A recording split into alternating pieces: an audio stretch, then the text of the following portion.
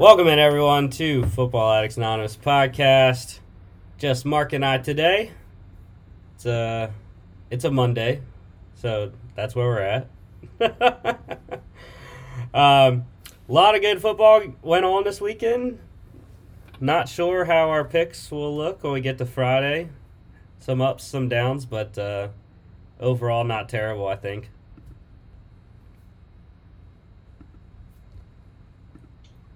Got my Cardinals shirt on, 8 straight wins. Pushing for that second wild card.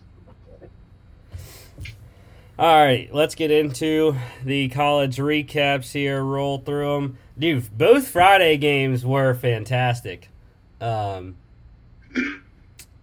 beats UCF 42-35, and this one was at Louisville. The ending was everything, man. Yeah, I mean, that was just ridiculous. I was excited, and then I was distraught. For anyone who didn't watch, Malik Cunningham for Louisville threw a pick, a deflection, interception to UCF, gave them the ball back to go down and win the game, tied at 35. And then the next play, Dylan Gabriel threw a tipped interception as well, but that one got returned to the house by Jalen Alderman there at the bottom of the screen, 66 yards for the touchdown. That ended up being the game winner. So, yeah, crazy game. Entertaining. Lot of Dylan Gabriel actually didn't really have as big of stats as he usually does. I thought the Louisville defense did a decent job. I mean, they were getting scored on, but holding him to 184 yards was pretty good for them.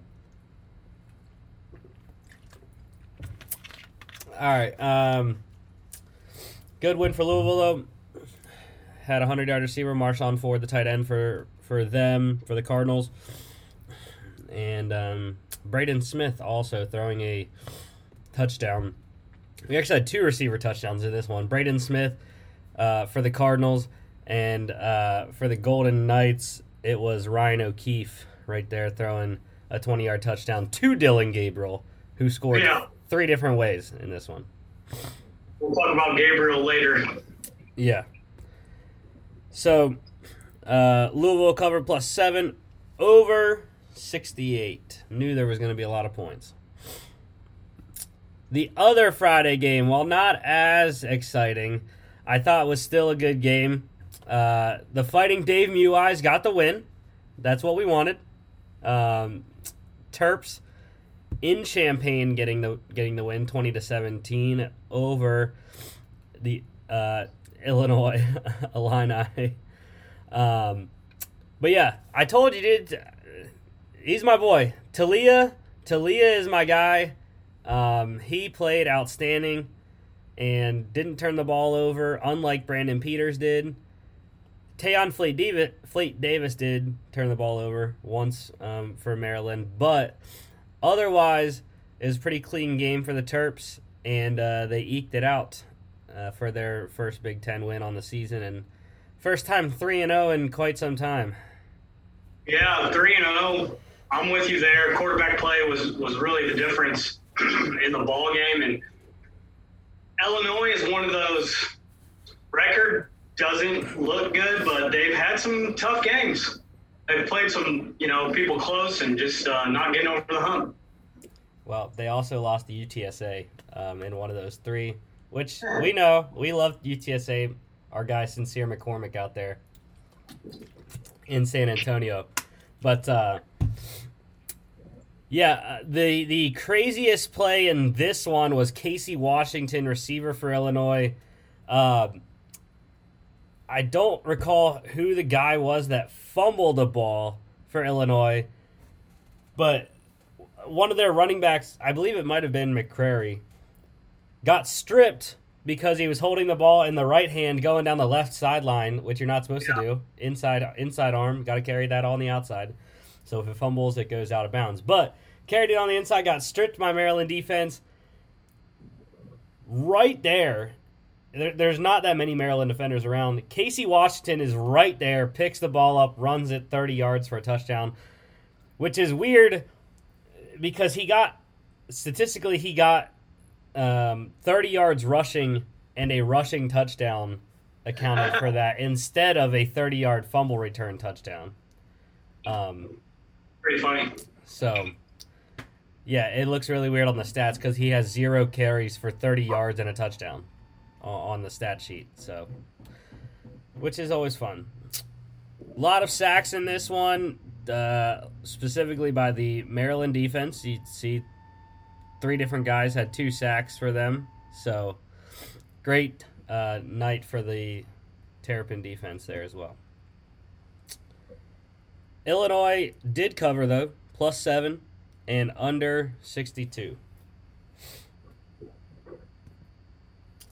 Let's go to Saturday's games. Number 3, Oklahoma, undefeated, beating Nebraska 23-16.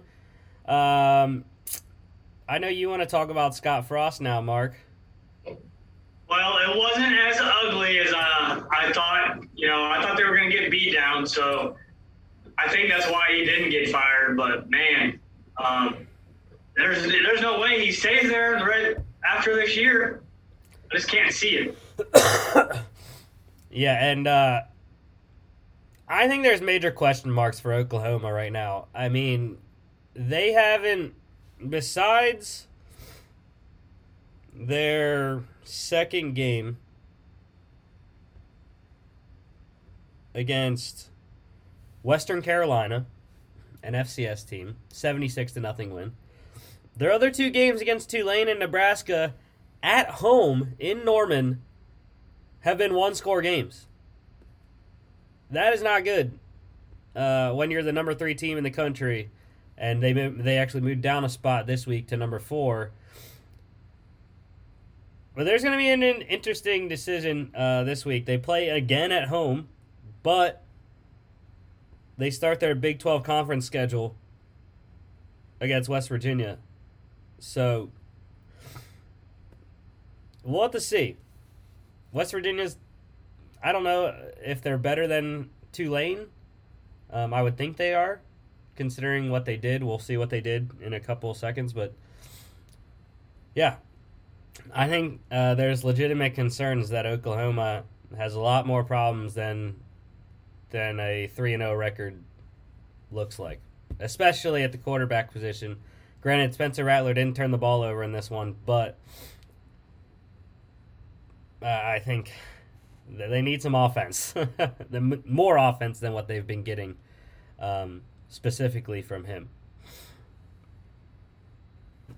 But the defense played pretty well, decently anyways. Nick Benito, star pass rusher, 2 sacks on the day there, 3 tackles for loss, quarterback hurry. Nebraska cover plus 22.5, under 63. Number 7, Texas A&M shutting out New Mexico 34-0, 3-0 now. Zach Calzada got his first start for the Aggies. Pretty good, other than the interception, but it was a nice game for him. Knew they were going to win. New Mexico's not good, so roll along. Those are the numbers that we kind of expected from Spiller. Obviously not a big competition like an SEC team. But these are the numbers we thought, he would have maybe week 1, week 2. Mm-hmm. Yeah, for sure. A Chain not getting that great not having that great of a day there, but like you said, Spiller did it. Damon Demas also with a 100-yard and a touchdown. And that's supposed to be Moose Muhammad, not Moss. Which I was questioning. I didn't look it up. I was questioning whether that is Moosen's son. Because Moosen. That was my first thought. But yeah, I don't know. I'm not sure. I'll go with Michael Clemens on defense. 1.5 sack, 1.5 tackles for loss, and 3 QB hurries. I keep looking to the right for my sheet, but I had printer issues right before the show, and I couldn't get it printed off, so I'm looking off my phone. A&M did cover, though. They got it, minus 30. They did. And under 50. All right, this was a great game. I was watching this one. Number 8, Cincinnati stays undefeated, 38-24 over Indiana. This one was in Bloomington. Michael Penix, 3 interceptions, but that really didn't deter Indiana's day. They were leading for most of the day. Yeah. Because Cincinnati again struggled, especially in the first half, but got it going after Trey Tucker's 99-yard kick return touchdown. I think that's really what sparked it. They also had a fourth down red zone stop as well, and Ritter got going, stayed going, and threw 2 touchdowns in the fourth quarter to take the win by 14. Yeah, I mean, even on the Instagram Live, I said something about Penix Jr. because at our tailgate, we have one TV. I think I decided we need to have more than one TV.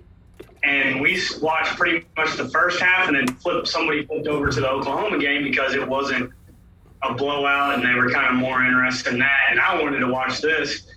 And so Penix, to me, looked decent in the second half from the plays that I saw when I wasn't chasing my kids around when they were running wild. I saw him throw a few nice balls. I did see the nice fourth down red zone stop for Cincinnati. And I think for me, like you said it, when I was looking at it and kind of following it live,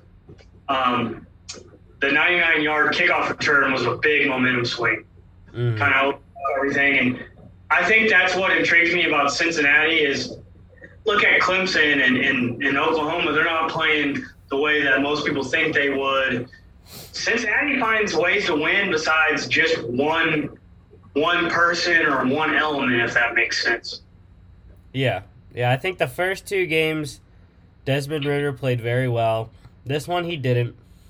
The running game sort of picked him up, but I think it was more the defense and, like we've said multiple times, the special teams touchdown as well.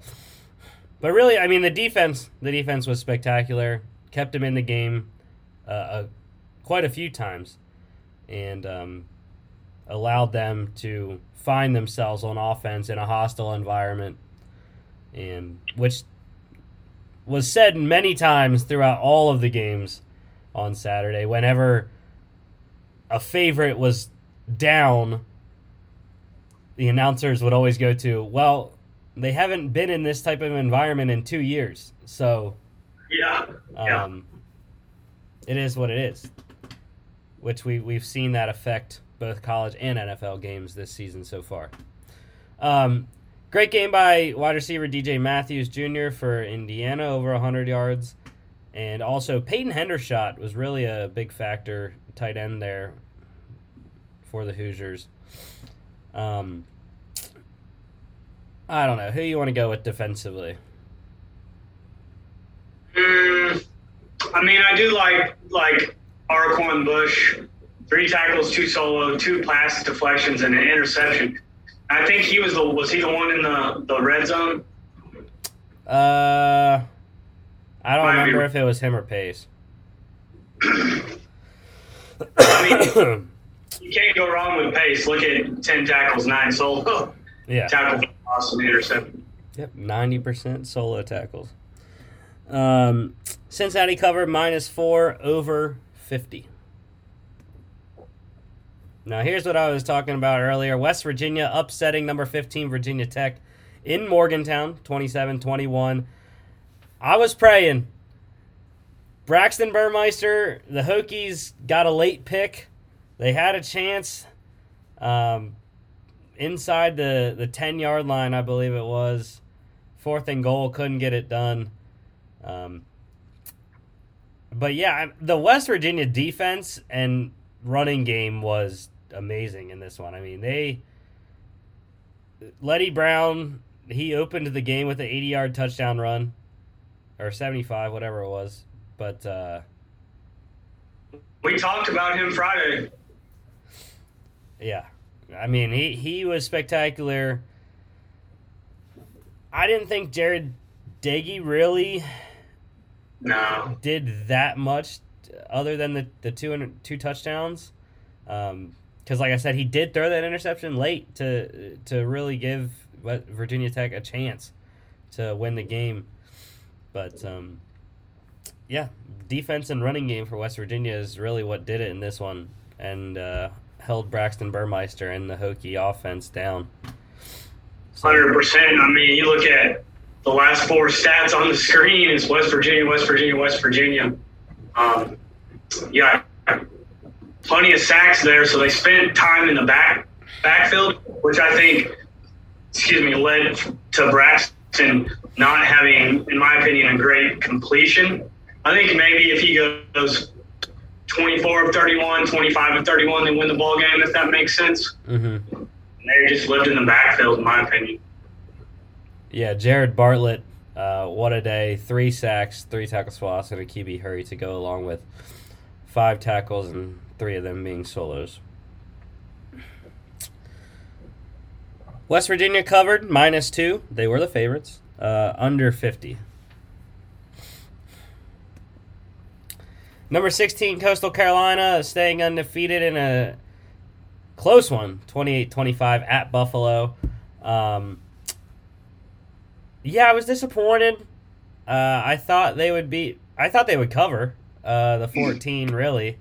I did not think Buffalo would be able to keep pace with them, for one, nor did I think the Buffalo defense would be able to stop them as many times as they did.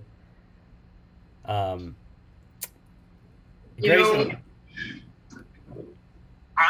saw something in Coastal Carolina. Now, I'm not taking anything away from them, if that makes sense. But I saw a Kansas team that, isn't the toughest. I think Buffalo, his old team would give Kansas a run for money. But I felt like Kansas was able to score on Coastal Carolina a little bit too much than I thought they were. And I never thought Coastal was not going to win this game. But I'm not – I guess what I'm trying to say, not go any longer, is Coastal any better than they were last year? I think they're worse. I mean, they lost a couple of guys to the NFL and graduation, specifically the one that I'm thinking of defensively, Teron Jackson, playing for the Eagles right now. On defense was a monster for them in their so-called Black Swarm defense. And I don't know if that's why they've been in the close games with Buffalo and Kansas, but Grayson McCall doesn't look like he did last year. Last year's Grayson McCall. Especially the interception that he threw was terrible. It was right to the defender. And I think rightfully so. I don't know if he was yelling at Jamie Chadwell or not. He was yelling. He came off the field yelling at someone after that pick, saying, "Run the damn ball," because that's what he wanted to do inside the 5-yard line. Yeah, but that was kind of an intriguing. I think and they are ranked, so maybe they should get more publicity. But if that was like JT Daniels coming off the field talking to Kirby, I think that would have been more mainstream ESPN news. You got a little bit of publicity, but that I did see that and thought about that. And they're going to have to play Liberty. Don't they have to play Louisiana as well? Oh yeah, they got tough games coming. App State's on the schedule. I don't see a perfect season, in my opinion. Yeah, they got App State, Troy. Those are really the two hardest ones. I guess he could throw Arkansas State in there as well. That's a 3-game stretch at Arkansas State, at Appalachian State, and hosting Troy. Do they play Liberty? No, they don't. Okay. I mean, they could. That schedule may be a little bit easier than last year, but I just don't think they're as strong as last year. Yeah. I don't see them losing anything except possibly when they go to App State, especially because that game at Appalachian State is a Wednesday night game. Ooh. Man. Yeah. Don't like that. But it's like Thursday at Arkansas State, Wednesday at App State, and then Thursday against Troy. So, all right. Shamari Jones, though, for the Chants, almost 150 yards rushing to help them out. Not a great day for Kevin Marks on the ground for the Bulls. And then the highly likely combo, though. They both scored in this one, which I was happy to see. I was very happy to see Isaiah Likely contribute for the first time, really, that I've noticed him contributing this season. Defensively, I go with Taylor Riggins for the Bulls. 7 tackles, all of them being solos, 2 sacks, and 3 tackles for loss. Buffalo covered plus 14, under 58. Love it. Michigan State Sparty rolling over number 24 Miami at Miami. Stays undefeated. They are now ranked. De'Aaron King did put up numbers, but he turned it over 4 times. So My thing is, if you have to throw 59 times, is Miami going to win a lot of ball games? And maybe that's not even a De'Aaron King thing. That's just, unless you have a Heisman Trophy candidate back there, don't throw 59 times. That's Tom Brady-esque numbers, or Kurt Warner when he was with the Rams his last year. Yeah, no. De'Aaron King, there is no reason why he should be throwing even over 35 times in a game. That's not the type of game De'Aaron King can play. I told you, I keep telling people, De'Aaron King sucks. He's not that great. Especially, I think he came back too early from his ACL injury, being that he got injured literally in the bowl game in January. Less than 9 months recovery from that to play in week 1. And, 4 turnovers in this one. Sparty was living in the backfield.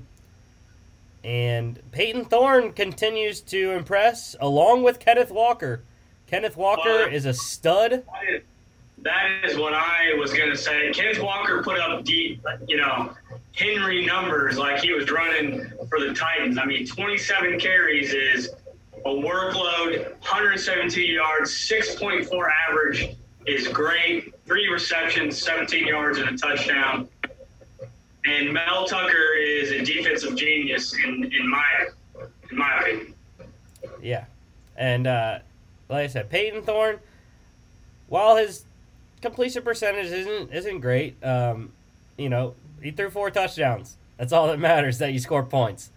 So, one bright spot, we already said De'Aaron King threw it 59 times, but Charleston Rambo caught 12 of his 38 completions for 156 yards and 2 touchdowns. He's been on a few of the slides, and I also will want to, correct me if I'm wrong, but I think Bubba Bolden's been on 2 of our slides as a pretty good tackler, as a safety. 10 tackles, 8 solo, 1 tackle for loss. And we know Miami's secondary history.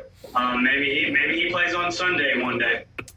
Yeah, he will. Off the top of my head, I don't have a top 5 safety list. I'm not even sure what. I think he's top 10 at least, maybe top 5. I'm not sure what year he is, but I'm pretty sure he is in the top 5 conversation at the safety position. So, I'll go Drew Beasley, though, for Michigan State. 5 tackles, 4 solos, 2 sacks, and 2 tackles for loss. Sparty cover +7, under 58. Barely. All right, their cross-state counterparts, number 25, Michigan, staying undefeated as well, destroying Northern Illinois 63-10. McNamara didn't have to do much. Threw a long touchdown pass, ran one in on a QB sneak early. But really, it was the running game. I mean, Blake Corum, Donovan Edwards, Hassan Haskins, all having great days. They ran all over them. I mean, you look at it, Michigan doesn't even have like eye-popping defensive numbers, and it's because they just got out in open field and ran. Yeah. Cornelius Johnson, 3 receptions, 117 yards, touchdown. That's almost a 40-yard average. Yeah, I believe that was the long touchdown early. In the second quarter, 87 yards from Cade McNamara there. So, yeah, I mean, I think this is what Harbaugh has been wanting to do the entire time he's been there. And now I think he has a quarterback that is capable of passing when they need to, but they're not going to rely on that because they're going to be running the ball the majority of the game, and that's how they want to win. Whether they can do that against Big Ten opponents, specifically Penn State, who I don't even think it's a question. Penn State has the best defense in the Big Ten. People will say Wisconsin, but Penn State beat Wisconsin's defense. So, yeah, I think Penn State has the best defense, and they're gonna have to play Michigan because they're in the same division. So we'll have to see if they can run on Penn State's defense, which I think that actually is the weakest part of Penn State's defense is against the run. But Penn State is a really good defense, and I want to save my opinion for them when we get there. Yeah, not a lot defensively. Nakai Hill-Green for Michigan, 3 tackles, 2 solos, and a tackle for loss. Michigan covered minus 27.5 and over 55 by themselves. Kansas State rolling Nevada 38-17. Stay 3-0 for the Cats. Look, Oh, man.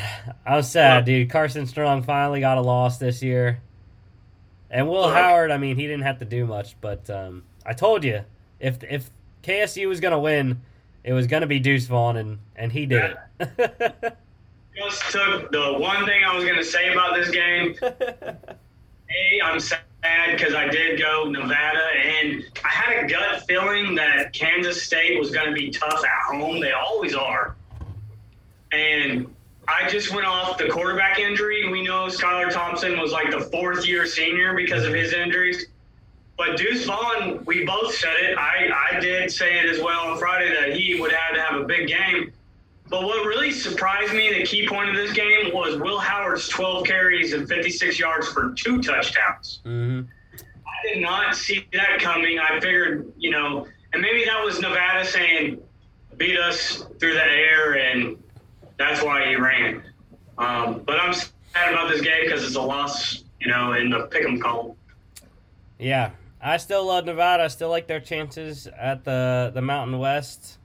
Granted, there's a couple of teams now that after 3 weeks I'm scared about with in that conference. But Romeo Doubs had a great day, catching almost half of Carson Strong's yardage. Anyways, 7 for 121 there, and yeah, I mean Carson Strong struggled. KSU had a lot of pressure on him most of the day. And Daniel Green specifically, 9 tackles, all of them being solos, 1 sack, 1 tackle for loss, and a QB hurry. I'll tell you this, moving forward, this is Kansas State just never seems to be that name that you think of as a Big 12 killer. But we all know Bill Snyder was a great coach there for years. You know, they didn't win any national championships. But this is the type of team that can knock off Oklahoma. Besides in Iowa State or you know, somewhat like a Texas in the rivalry. But when they link up, if they're on the schedule, I don't have the schedule in front of me. They are. This is that Oklahoma could really have some issues with. It's in 2 weeks, and it's in Manhattan. Whoa. I'm telling you. Mark my words. We'll see if Mark backs it up and picks them in 2 weeks. Reggie Summerfield, 3 tackles, 3 solo, 1 sack, 1 tackle for loss, 1 quarterback hurry. I like it. All right, KSU covered plus 1.5 over 51 by 2. Number 12, Notre Dame, staying undefeated, 27-13 win over Purdue. Jack Cohn looked like crap. 50%. Decent amount of yards off 15 completions. Did score twice. Didn't turn the ball over, but probably his worst performance out of the 3 games he's played for the Irish. So Purdue's first loss, I would use a phrase, not sexy, but Notre Dame got the job done, and I always talk about that being a sign of a tough team. And finally, we saw Williams, even though he didn't get the 100-yard mark, but it still was 7.6 average. And then he got, 2 catches and accounted for 2 scores. And that, to me, was what we talked about Friday. Get into the rhythm that was what it was last year. And he was the difference in this game when the quarterback play wasn't good. Yeah, I was very happy with Kyron Williams finally showing some life. Avery Davis also 120 of the 223 from Jack Cohn. I think that was on a long touchdown. I'm not sure. I don't have the game up with me. But, yeah, they continue to find ways, and an intriguing game this weekend at Soldier Field against Wisconsin. That is going to be one of the toughest ones to pick. And we'll see how we pick that one on Friday. But Jack Cohn's going to have more than 50% completion to win against Wisconsin's defense. I'm just going to say that. Tag's, we established that Friday. Is it Tag's cousin, or I think we said it was his brother-in-law? Not sure. No, it's his. Another nice game, though. Yes. MTA, Myron Tagovailoa Amosa, 5 tackles, 2 solos, half a sack, 1.5 tackles lost, and 2 QB hurries. Kyle Hamilton also, another interception for the All-American safety. I mean, the man's a beast. He is. He's good. He's going to be playing on Sundays for a while. Notre Dame covered minus 7.5, under 58. Number 1, Alabama getting it done, 31-29 over number 11, Florida in the swamp. Was very surprised with Florida, specifically Emory Jones. All I have to say about this game is Alabama won, didn't think it would be this close at all, and it was both the quarterback play for me for 2 separate reasons. Emory Jones is one athletic person, and what I would have to say about Bryce Young, he's freshman, right? No, I think he's a sophomore. Sophomore, but first time starting big games. The way that he gets the ball out of his hands is very, what's a good word? Intriguing, exciting, something that scouts should look at. There's a couple times in this game he stood in the pocket facing down much bigger linemen, and where people, I think, would have tucked or tried to go side side to side. He waited, let it fly, hit the open man, one in particular right for a touchdown, and took the hit. And just being able to stand in the pocket, poise, and the arm angle, quick release, flick of the wrist, the ball's traveling 30 yards. He's got some skill, I guess is the best way to say it. I agree. Like I said, I was surprised with Emory Jones, how he and the rest of the Florida running game was really established in this game. Malik Davis, Damian Pierce, and Emory Jones chipping in 77 yards as well.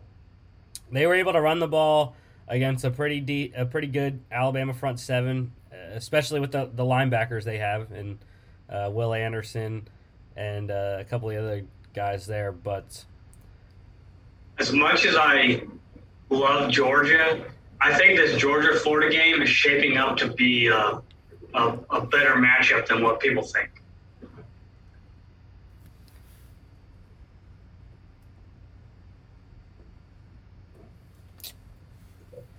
Yeah, not a lot of great receiving performances. Brian Robinson with 78 yards on the ground there. Defensively, I'm going with Brenton Cox Jr. for Florida. 4 tackles, 1 solo. Sack, tackle for loss, pass deflection, and a QB hurry. Love when you fill up the stat sheet in the special stats, not just tackles. Florida covered. Plus 14 and over under 60 pushes. There was actually, it was weird, dude. There was like 3 pushes on the over-unders this week. It was weird. All right, number 5, Iowa, undefeated, 30-7 win over Kent State. Knew this one was coming. And, yeah, I mean, Goodson, again, I mean, he just destroyed the Golden Flash defensive line all day. Iowa is just a tough team. I don't want to use expressions that are outdated, but they are a bunch of, it looks like farm-raised boys that want to put their fingers in the dirt and hit somebody, if that makes sense.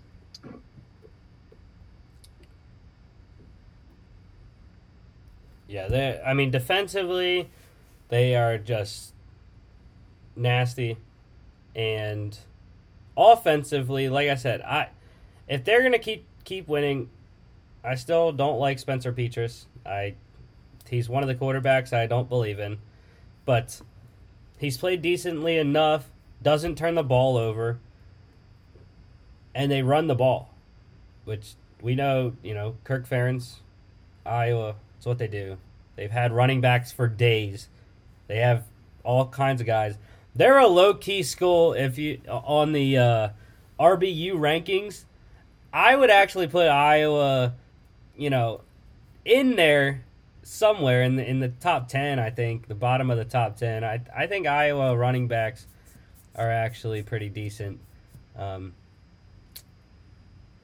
And I love Tyler Goodson. He's pretty much my guy from Iowa when I look at their team.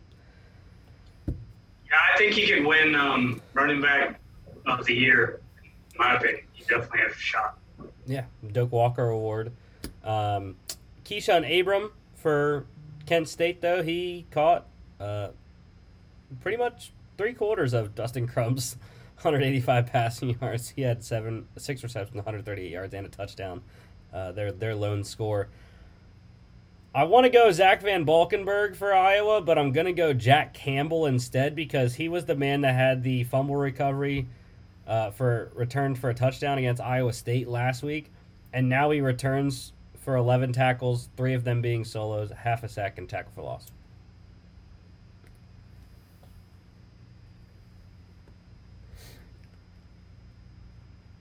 Iowa covered minus 22.5 by a half a point. And then the under 56. Number 9, Ohio State beating Tulsa 41-21. And the score is not indicative of how the game went. This one was close. It was at the end of with around 12 minutes to go in the game, it was 27-20. Tulsa within one score. And then Ohio State scored with about 3 minutes to go to take a 2-score lead, and then a pick six got the 3-score lead with about 2 minutes to go. So, what is Ohio State? Ohio State for me right now is just grouped in. There's 3 or 4 teams. There's like 3 glaring teams. Them, Clemson, Oklahoma, that you're just like, okay, we know that you can out-talent people, right? But it's almost a transition year. Besides Chris Olave, he's not throwing the ball, and he's not even on here today. You know, what's under center at Clemson and what's going on at Oklahoma. I think these are the hardest teams, in my opinion, to pick because they are talented, but I think that they're upset prime at any time of the week. Yeah, I agree. I mean, you already mentioned the other couple of teams. Ohio State, I was kind of surprised they didn't lose the game, even though it was at home. But again, their defense is terrible. They gave up 428 yards to Davis Brin. They did pick him off twice and return one for a touchdown. But, I mean, 428 yards to an 0-2 Tulsa team through the air. They were lucky to win, in my mind. I'm telling you this right now. This is one of the worst picks, and I made some bad picks in my life. You got to own it up. I thought coming off a national championship appearance, having Chris Olave back, I know you lost people, but I thought you could get your defense better, that it would be a good pick for a college repeat. I'm telling you guys right now, they're not making the college football playoff. Penn State's defense will ensure that they barely score when they play them. I'm telling you that right now. One thing that I did see that a lot of people kept talking about, TreVeyon Henderson, the freshman running back. I mean, monster game, 277, 3 touchdowns. That's huge. That's Maurice. That's what people have been saying to do. I mean, C.J. Stroud is not living up to what Ohio State quarterbacks have been known to be the past 5 or 6 years. And now they have a guy in Henderson that can really tote the rock and sustain through multiple big workloads like this game here. So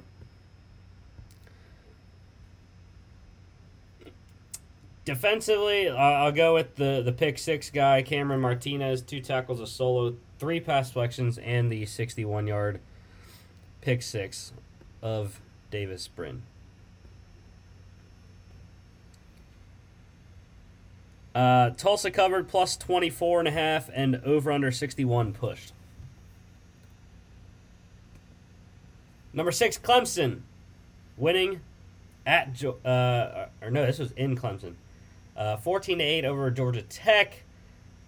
Again, this was one of the other teams you mentioned, Mark. There's a long weather delay with 32 seconds to go in the second quarter. That was yeah. And Tech had a chance to win the game, or to tie it.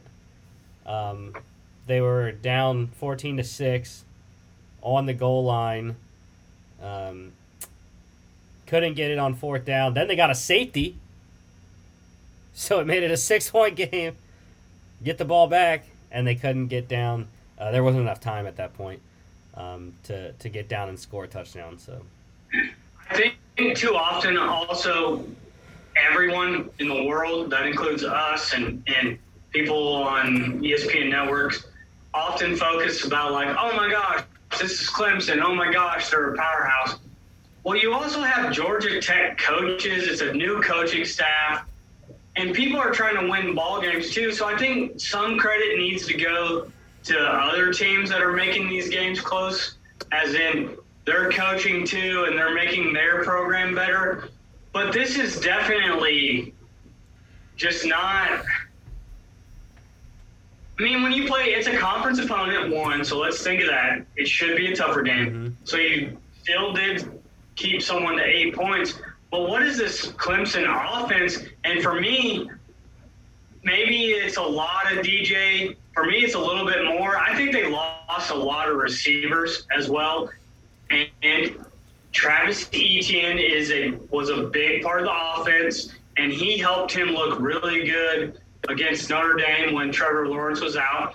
Because if you can go for 400-yard passing against Notre Dame, I mean, you do have some skill, right?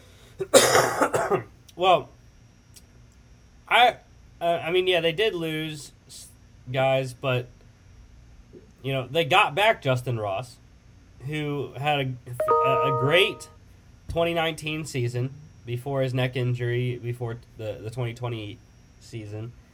And Will Shipley was regarded, I don't know if he's a 5 or he's definitely a 4-star at the very least. He's a 5-star, yeah. And he was regarded to be the next guy. He was supposed to be just as good as Travis Etienne. Now, 88 yards, 4.2 per clip is pretty decent. He also scored twice. But he was the guy that got tackled in the end zone for a safety. I think DJ Uiagalelei is not doing it. Part of it is also the offensive line sucks. Well, that's the big thing that you're right. You hit that. The offensive line is totally different because I don't think Dabo would be, afraid of switching quarterbacks. We've seen him do it. Yeah, I mean they have what? How many 5-star quarterbacks behind him? So, yeah, I don't know. They're gonna get tested in ACC. I'm not so sure they don't have a second loss in the conference this year as their second loss. I thought maybe they would run through the ACC after losing to Georgia. I'm not sure about that anymore. Yeah, I mean the issue is they don't play necessarily tough teams. What we would think as being tough teams. I mean, there are a bunch of teams on their schedule though that are they gotta go mid-level, I think. Or they gotta go to Raleigh Saturday. Yeah, they have at NC State. I think there's about 4 games in a row, though, for them that are going to be tough. They got to go to the Dome to play Syracuse. They got to go to Heinz Field to play Pitt. And then they come home to play Florida State, who we've seen be tough, but we've also seen Florida State lose to Jacksonville State. And then they have to go to Louisville. So, I'm not so sure they can score with some of these teams. I think especially Louisville. Yeah. I would circle though October 15th at Syracuse. You know why? It's in the Dome. It's in the Dome. Not just because it's in the Dome. It's in the Dome on a Friday night. Whoa! And they struggled with Syracuse when they had Trevor Lawrence. Yeah, so a Friday night game at Syracuse, I think. Better be watching that one. Defensively, I'm going to go with Alex's guy, James Skalski, 9 tackles, 4 solos, pass selection, and 3 QB hurries. Tech did cover easily. Plus 27.5, and under 53 is way under. Number 20, Arkansas. The Hogs staying undefeated, rolling over Georgia Southern 45-10. KJ Jefferson, great game. 366, 3 touchdowns. Not the completion percentage you want, but that's fine when you're scoring 3 TDs and 366 and not turning the ball over. So I don't know. I haven't actually watched an Arkansas game this year yet. I got to see when I want to watch them or not. Arkansas is doing exactly what you would call like a coach's identity. So Sam Pittman was our offensive lineman coach. He was recruited all those guys. They just are pushing people in the trenches on both sides of the ball, if that makes sense right now. There's nothing pretty about their games. They don't reel off like these spectacular plays. They want to beat you in the trenches, and it's his second year, and he's going to recruit more athletes to get, more exciting football on the edges. So when I watch him, I just go, man, it's going to be a long night for your offensive lineman and your defensive lineman. Yeah, I don't think any other stats. I mean, Traylon Burks, really good game for him. 3 receptions, 127 yards, and a touchdown. Most of that coming off of the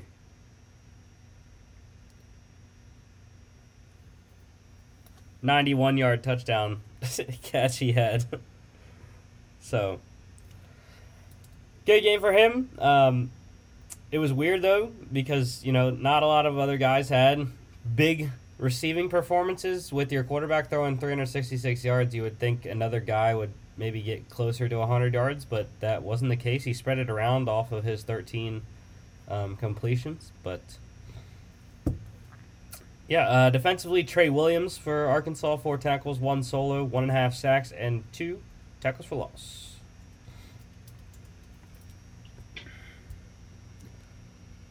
Arkansas covered minus 23 over 53 by 2. Very exciting game, dude. I was so happy the Tigers pulled this one out. 31-29 Memphis over Mississippi State. Memphis remains undefeated. Yeah, dude. I mean, Will Rogers, 67 attempts and 50 completions. He was money all day. But it was fine because the Memphis has one guy named Calvin Austin III that can score anytime he touches the ball. So. Yeah, it's amazing that he didn't throw an interception in almost 70 attempts. And I need to find out if his dad named him after Will Rogers, because that would be kind of funny if his dad's a country guy. But you said it. Calvin Austin III, just anytime he touches it, you better have people all around him. Yeah, and the 94-yard punt return touchdown, kind of misleading because it was a weird play that when I watched it, I agree with Mississippi State fans for one, and probably a lot of the general public that said, well, it looked like the ball was downed because right before he picked it up, the ref started waving his arms to stop the clock for a downed punt. And as he was doing that, Calvin Austin just runs into the Mississippi State crowd of players around the ball and picks it up and takes it 94 yards to the house.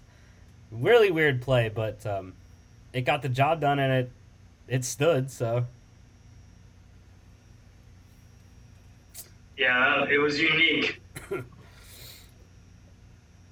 Great game by Mekhi Polk for the Bulldogs. 11 receptions, 136 yards, and a touchdown. Brandon Thomas on the ground again continues to have solid performances day in and day out.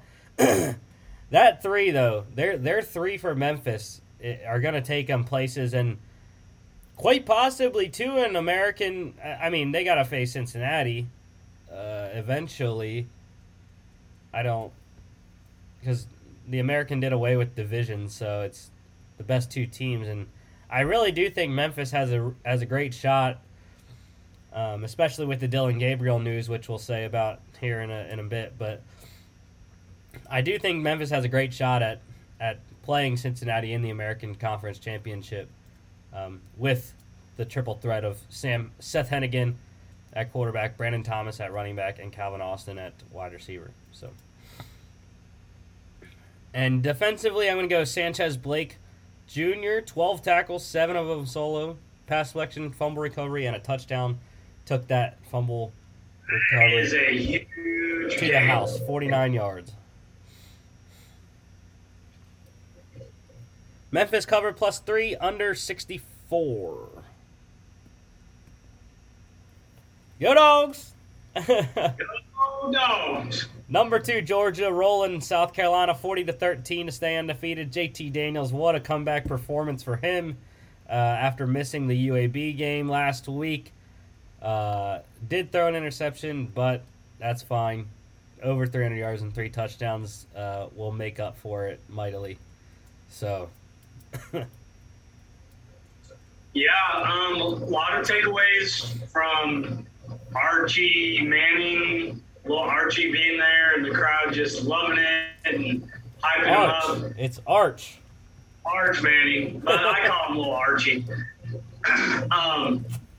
To JT Daniels coming back, I think Dean Burton is doing a great job getting out behind defenses. The one takeaway that I think is a negative for me in this game, I know that you only gave up 13 points to your conference opponent, rival, but there were too many times that South Carolina, in my opinion, which doesn't have the greatest quarterback play, they got behind our defense for a few throws, like for us not to give up moving forward. But we got a junkyard defense, guys. And if people haven't seen Jordan Davis, you all need to watch him. And I loved Shane Beamer's post-game news conference. If you haven't seen it, go look it up. It's hilarious. Yeah. I liked the spreading around of the touches in the backfield.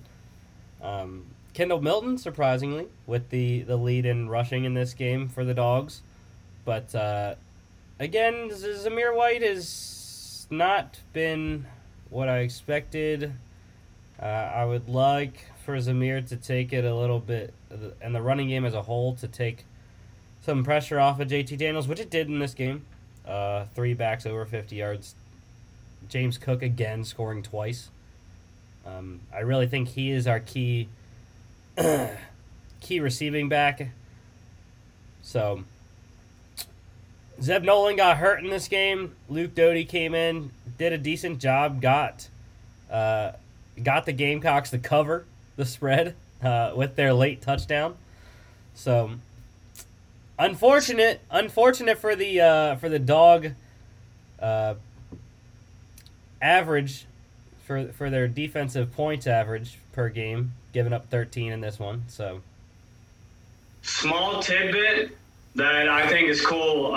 Zeb Nolan's dad is the head coach at Oconee County High School here in Watkinsville, Georgia. I didn't put them 2 and 2 together because I know his dad, great guy.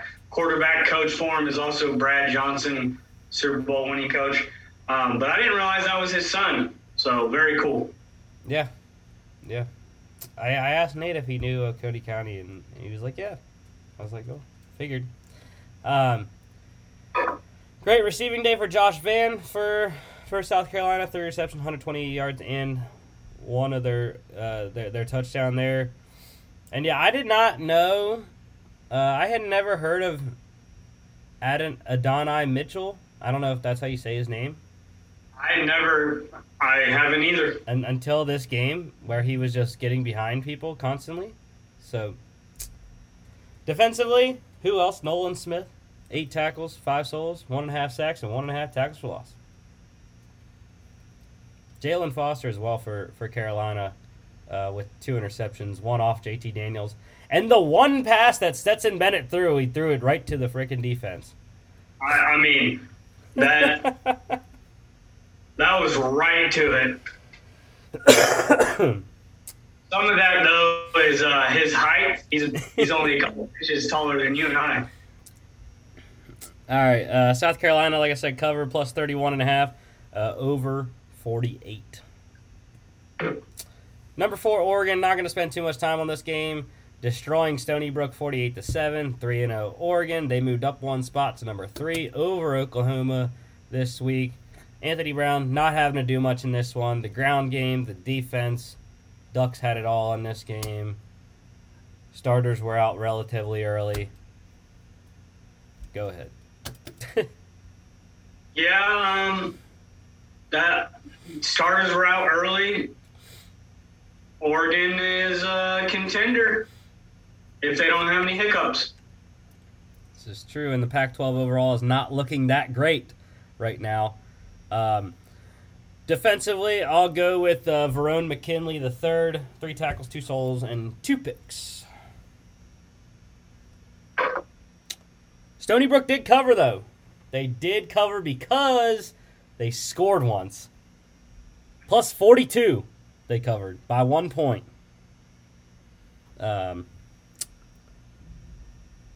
And the over-under in this one, 55, it pushed. Because Oregon missed an extra point.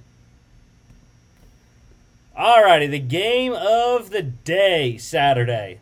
The whiteout in Happy Valley got Penn State over 500 in their whiteout games to 7-6. Number 10 Penn State taking down number 22 Auburn 28-20. Sean Clifford, I mean, efficiency. 87.5%, 282 touchdowns. And Penn State defense, man. Yeah, I'm going to say it right here, right now. We already know that the poll rankings are out. Penn State's beat 2 ranked teams if people don't know that. And so, I'm not putting them number 1. Could they be 2A? I think they could be right with Georgia because their defense is that good. So, if I was making a poll, I think it still would go Alabama. Someone's got to knock them off until, they knock them off. Georgia, Penn State, those are my top 3 teams. Oregon would probably be right there, and Oklahoma after that.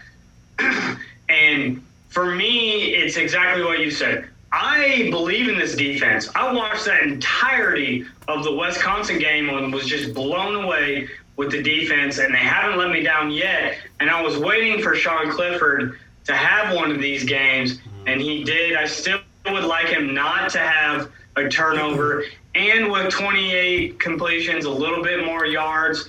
But this is a good team. It's hard place to play, and Auburn was putting up 60 points, and I don't care if it was against high school of young boys. They were still putting up 60 points. It was Akron and Alabama State. So, I'm a believer in Penn State. The one thing, like I was kind of foreshadowing earlier, I do think the way teams can beat Penn State's defense is by running the ball. Now, you have to have a very good back to run the ball against the defense because of how their linebackers play, Ellis Brooks, Brandon Smith. And Auburn has that type of running back in Tank Bigsby. That's why he got 100 yards and 2 touchdowns, because he is that good of a back to be able to run against those linebackers. He is young, and he is good, and he's got enough speed to be good on Sundays. But where Auburn lost this game was, one, the quarterback play. Bo Nix was terrible.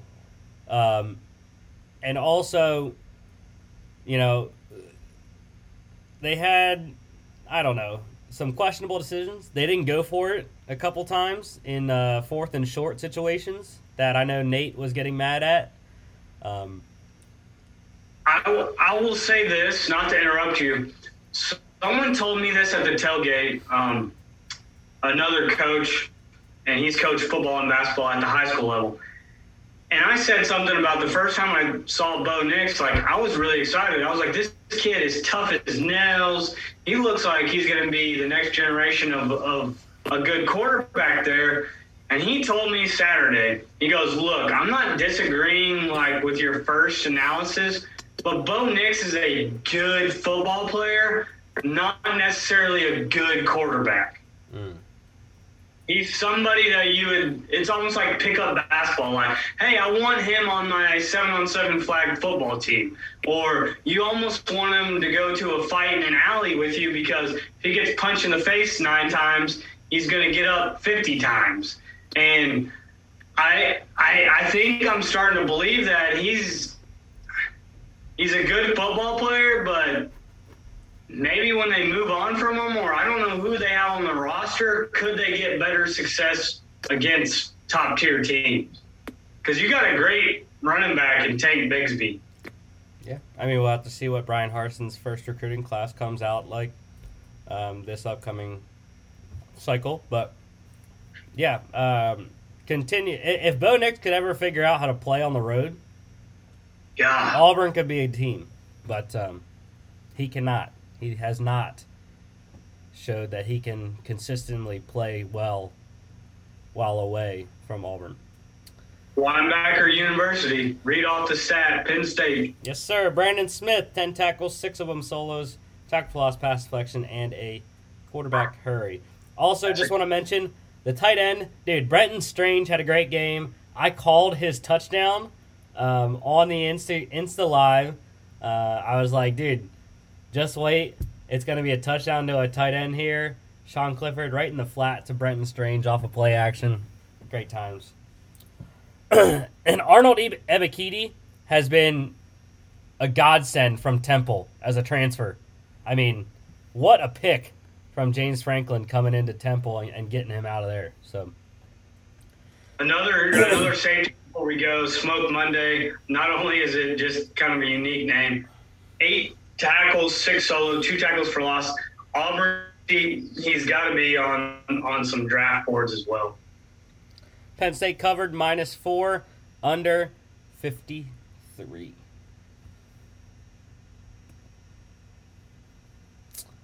Very happy about this game as well, just like I was with the Memphis win. Utah State beating Air Force 49-45, 3-0 Aggies.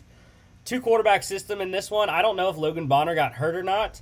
I have no idea. I wasn't paying too much attention to this game because this was going on while the Penn State game and Georgia games were going on as well. But Logan Bonner, it doesn't matter which quarterback played. They both played very well. Logan Bonner, Andrew Peasley combining for 5 total passing touchdowns, over 400 yards of passing, and just 1 turnover for Logan Bonner. All I have to say is good, fun game. Besides, I came out on the losing effort as well as Chris because we went with military schools. So did Nate. So don't hate it. But 45 points for Air Force in any game is really good against in my opinion, a Utah State team that is good. And how many times do you see an Air Force wide receiver over 100 yards? Who also had 7 carries for 32 yards. So I know that they lost, but Micah Davis had a game, guys. Yeah, and Zeke Daniels threw it 12 times as well, getting 95 yards on the ground, 2 combined touchdowns. And that's a guy I really like from Air Force. Their quarterback, Zeke Daniels, is electric. Knows how to run the offense. Emmanuel Michel, 133 rushing yards, 2 touchdowns. 1 yard behind him for Utah State, Calvin Tyler, 19 carries, 132 yards, and 2 touchdowns. And then another 100-yard rusher, another guy I really like from Air Force, the running back Brad Roberts, 21 carries, 113. So a lot of rushing stats, a lot of stats overall. This reminded me of 2 powerhouse high school football teams from the South, Midwest, or West Coast going at it. I enjoyed it. What I would say is, what is Utah State's schedule moving forward? Do you have it on there, or do you have to look it up on your phone? I can get it relatively quickly, but I think they have a chance. You know, we wanted a short show, so I'm not trying to play wrong. they have the next two games are, yeah, no, they're both at home, which gives them a good shot, but BYU.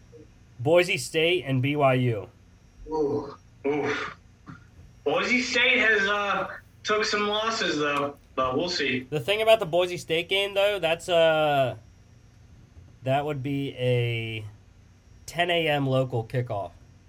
Oh man, for Mountain Time. So, yeah. And then they also have probably their only hard game after those two would probably be back-to-back weeks in November. Their third to last and second to last games, they go to San Jose State and they host Wyoming. So, do you think they can go undefeated? Can they beat these teams with their quarterback play? No. Not BYU. They might be able to beat Boise State. I think BYU is better than Boise State. So, yeah. 200-yard performances through the air for the Aggies. Devin Tompkins, 9 for 188 and touchdown, and Brandon Bowling, who has been on our slides before, 9 for 136 and 2 touchdowns. Defensively, I'll go Vance Sanford for the Falcons. 9 tackles, 8 solos, and 2 sacks. Utah State cover plus 9 over 54. Way over. Number 21, North Carolina. Another high-scoring game. 59-39 over UVA. A really small font. There was a lot of stats in this one, just like the Utah State Air Force game. Brennan Armstrong, dude. Oh, my Lord. 554 yards, 4 touchdowns. He combined with Sam Howell to throw for over 860 yards and 9 total passing touchdowns. Sam Howell also rushed for 100 yards. So, the quarterbacks alone combined for close to 1,000 yards of offense just with those two players. So, what a football game is all I have to say. And I was getting updates from people in the stands going, are you watching any of this? Are you glued to SEC football right now? And I was like, yep, I'm watching some of it. I'm flipping this way. I'm flipping. It was crazy. And that's, I would love to see Sam Howell have 554 yards as I picked him for, the Heisman candidacy, but he, on 14 completions, had 307 yards and 5 touchdowns, and then had another 15 carries and 112 yards. So if anyone ever says college football is boring, you need to watch a game like this. And I know I picked Virginia. I do that typically in big games for teams that I root for. Check the Georgia games because it's almost a reverse psychology for me, and UNC came out on top. Yeah, his first 3 touchdowns, 59, 37, and 75 yards. UVA did do a very good job, though. They were leading at halftime, 28-24. It was really a tale of the first quarter and the third quarter for UNC, where they outscored UVA 21-7 in the first, and then at the end of the fourth, they outscored them 21-3 in the third quarter. So I think those two really were the big difference. Ty Chandler, though, another amazing game for him. 20 carries, 198 yards, almost 10 yards per carry, and 2 scores. Josh Downs, Sam Howell's really only receiver that they that is as a legitimate playmaker for North Carolina. 8 receptions, 203 yards, and 2 touchdowns. Dontavian Wicks for Virginia, also over 100 yards, 7 receptions, 183 yards, and touchdown. And another guy for Virginia, Billy Kemp, the fourth, 8 receptions, 106 yards, 2 scores. 3 different tight ends scored, 2 for UNC, 1 for Virginia. And then defensively, I'm going to go Timon Fox for the Heels. 1 tackle, 1 solo, 1 sack, 1 tackle for loss, but 4 quarterback hurries.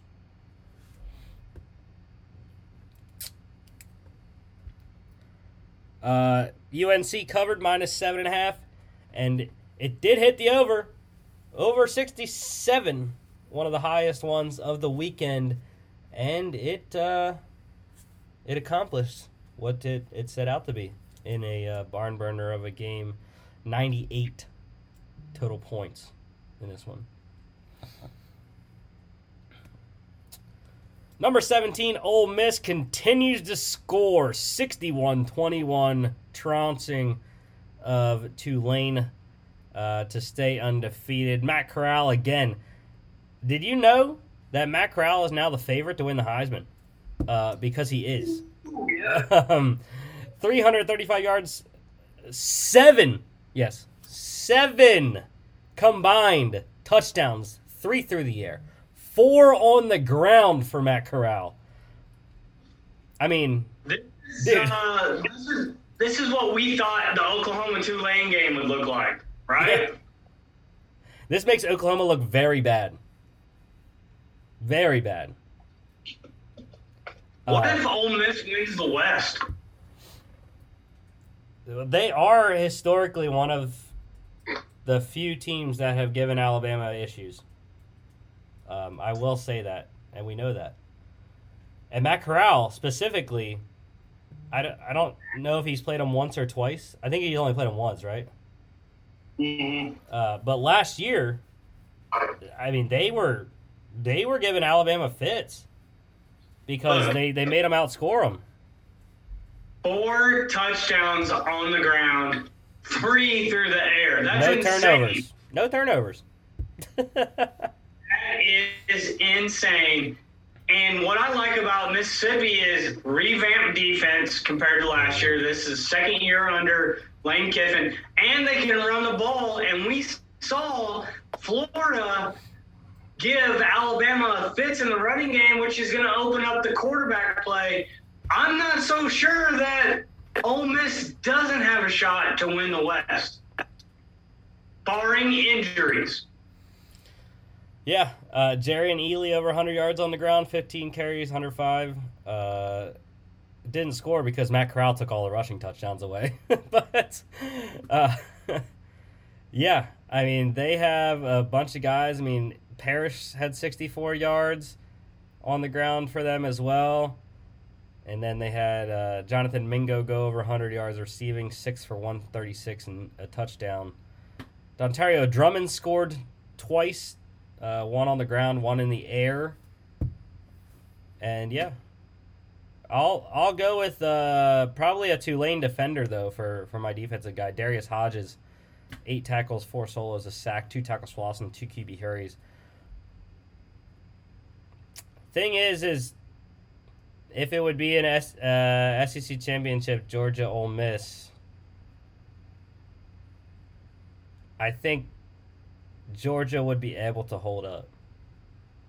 Yeah. Defensively, I don't think the offensive line could necessarily give the pass rushers because I think the coverage on the back end would be able to hold up well enough to give the pass rusher time to get there. So Ole Miss covered -14, and the over in this one hit as well. The highest one of the weekend, 77. Because Tulane scored 82 points in this game. It was weird, dude. Like, there was a lot of high-scoring affairs in the late window. All right, number 23, BYU upsets number 19, Arizona State, 27-17. BYU had its own whiteout in Provo in this game. Jaden Daniels was so-so. We've talked about it. 2 picks. Jaren Hall, was not that great either. But he did enough. He scored twice, unlike Jaden Daniels did. He also had 2 picks. And it was interesting. Gunnar Romney's brother, Baylor Romney, came in because Hall got injured. And what's he do? Has 1 play. Throws a touchdown. To Isaac Rex, who I was very excited to finally see back in a major contributor role. Even though he only had 18 yards off 2 catches, but both were for touchdowns. Isaac Rex is one of my favorite BYU players. We talked about BYU being different than last year, and we weren't sure that they were going to be this good. However, it's also a win against a team that we thought, man, high expectations, Heisman candidate type of guy, and he hasn't lived up to the expectations. For me, that's what this boils down to. That's not taking anything away from BYU. I probably will pick them in a lot of games moving forward because I believe in that defense. But Jaden Daniels just does not look – that's kind of the quarterback talk right now. Spencer Rattler looks okay, right? Yeah.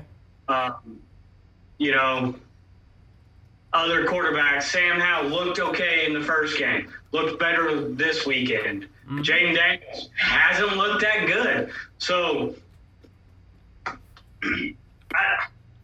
what is going on? Have we identified the wrong people? Did COVID make everything weird last year? I don't know. I think, again, it was that BYU crowd was crazy in Provo. Provo's a hard place. So, I don't know. But yeah, love to see Gunnar Romney, almost 100-yard performance, 6 receptions, 95 yards and a touchdown. Algier, not that great. Really, the only way Arizona State was staying in this game because it was a blowout early, and then Arizona State came back based off turnovers and the running game. Daniel Ngata and Rashad White really were the only reason this was even a 10-point game. And I will say, what a play. I believe it was Gunnar Romney. No, it was Tyler Algier. I don't know if you saw this play, Mark, but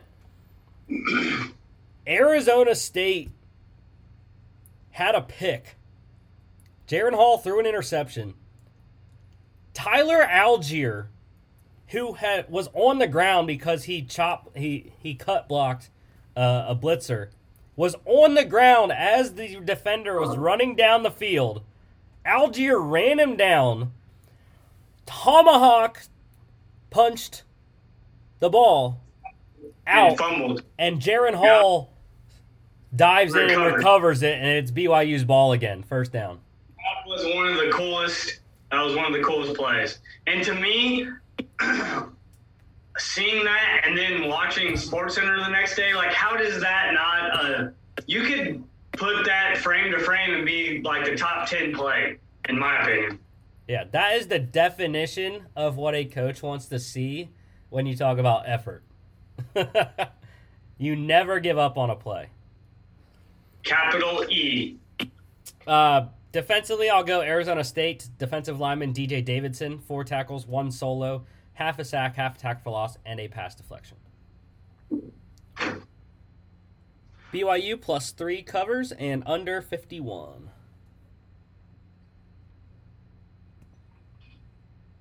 All right, number 14, Iowa State demolished UNLV 48-3. Knew this was going to happen. Brock Purdy looked good again. They did get right like we wanted them to. They got the offense going. Brock Purdy, like I said, great. Breece Hall didn't have the 200 yards I wanted him, but he got 100 and 2 touchdowns. No turnovers except for Purdy's 1 fumble. And Xavier Hutchinson, 10 for 133, 2 touchdowns. Kolar had an excellent game as well at the tight end position. 1 sentence and move on. Brock Purdy was the type of play that we expect. Defensively, Xavier in the big game. Jerry Vaughn for ISU, 7 tackles, 3 solos, sack, 2.5 tackles for loss. Iowa State covered minus 32, under 53 because UNLV didn't score a touchdown. They didn't score a touchdown, Mark, to get it over. They sure did not. 2 points. That would have been nice if Georgia would have just held South Carolina to 3 points. Then UGA would have covered. This is true. Alrighty. Dude, I freaking told you. What did I tell y'all on Friday? One, Jake Haener was going to go into the Coliseum and beat UCLA, and that's exactly what they did. I hate myself for not having the balls to pick Fresno State outright, but I told y'all he was going to do this, and I picked this game up in the third quarter, and I was so excited that I did because Jake Haener played an amazing game. Toughness the entire game. Two things about this game. I couldn't remember if this was on our pick sheet. I had to go back to the email for our games. And secondly, Jake Haener's performance is like a movie that needs to be recreated. The guy was getting hit left and right. He was on the ground. He got up, grabbing his rib, and just boom, tossed his game-winning touchdown. It's like watching the Friday Night Lights with Billy Bob Thornton and all those guys just doing everything you can for Fresno State, wins, unlike the state championship in that movie. Dude. Just guts and glory. And I felt so bad because it was like, dude, okay, they went down, they got the lead. UCLA drives back, scores, and I'm like, oh my God, dude, Jake's got to do it again now. And he did, easily. They barely had any stops. UCLA didn't stop them at all, I don't recall, on the final drive that they had. It was just wide open receivers. The UCLA defense didn't have any answer for Jake Haener and the Fresno State receivers. I'm so excited. Screw UCLA.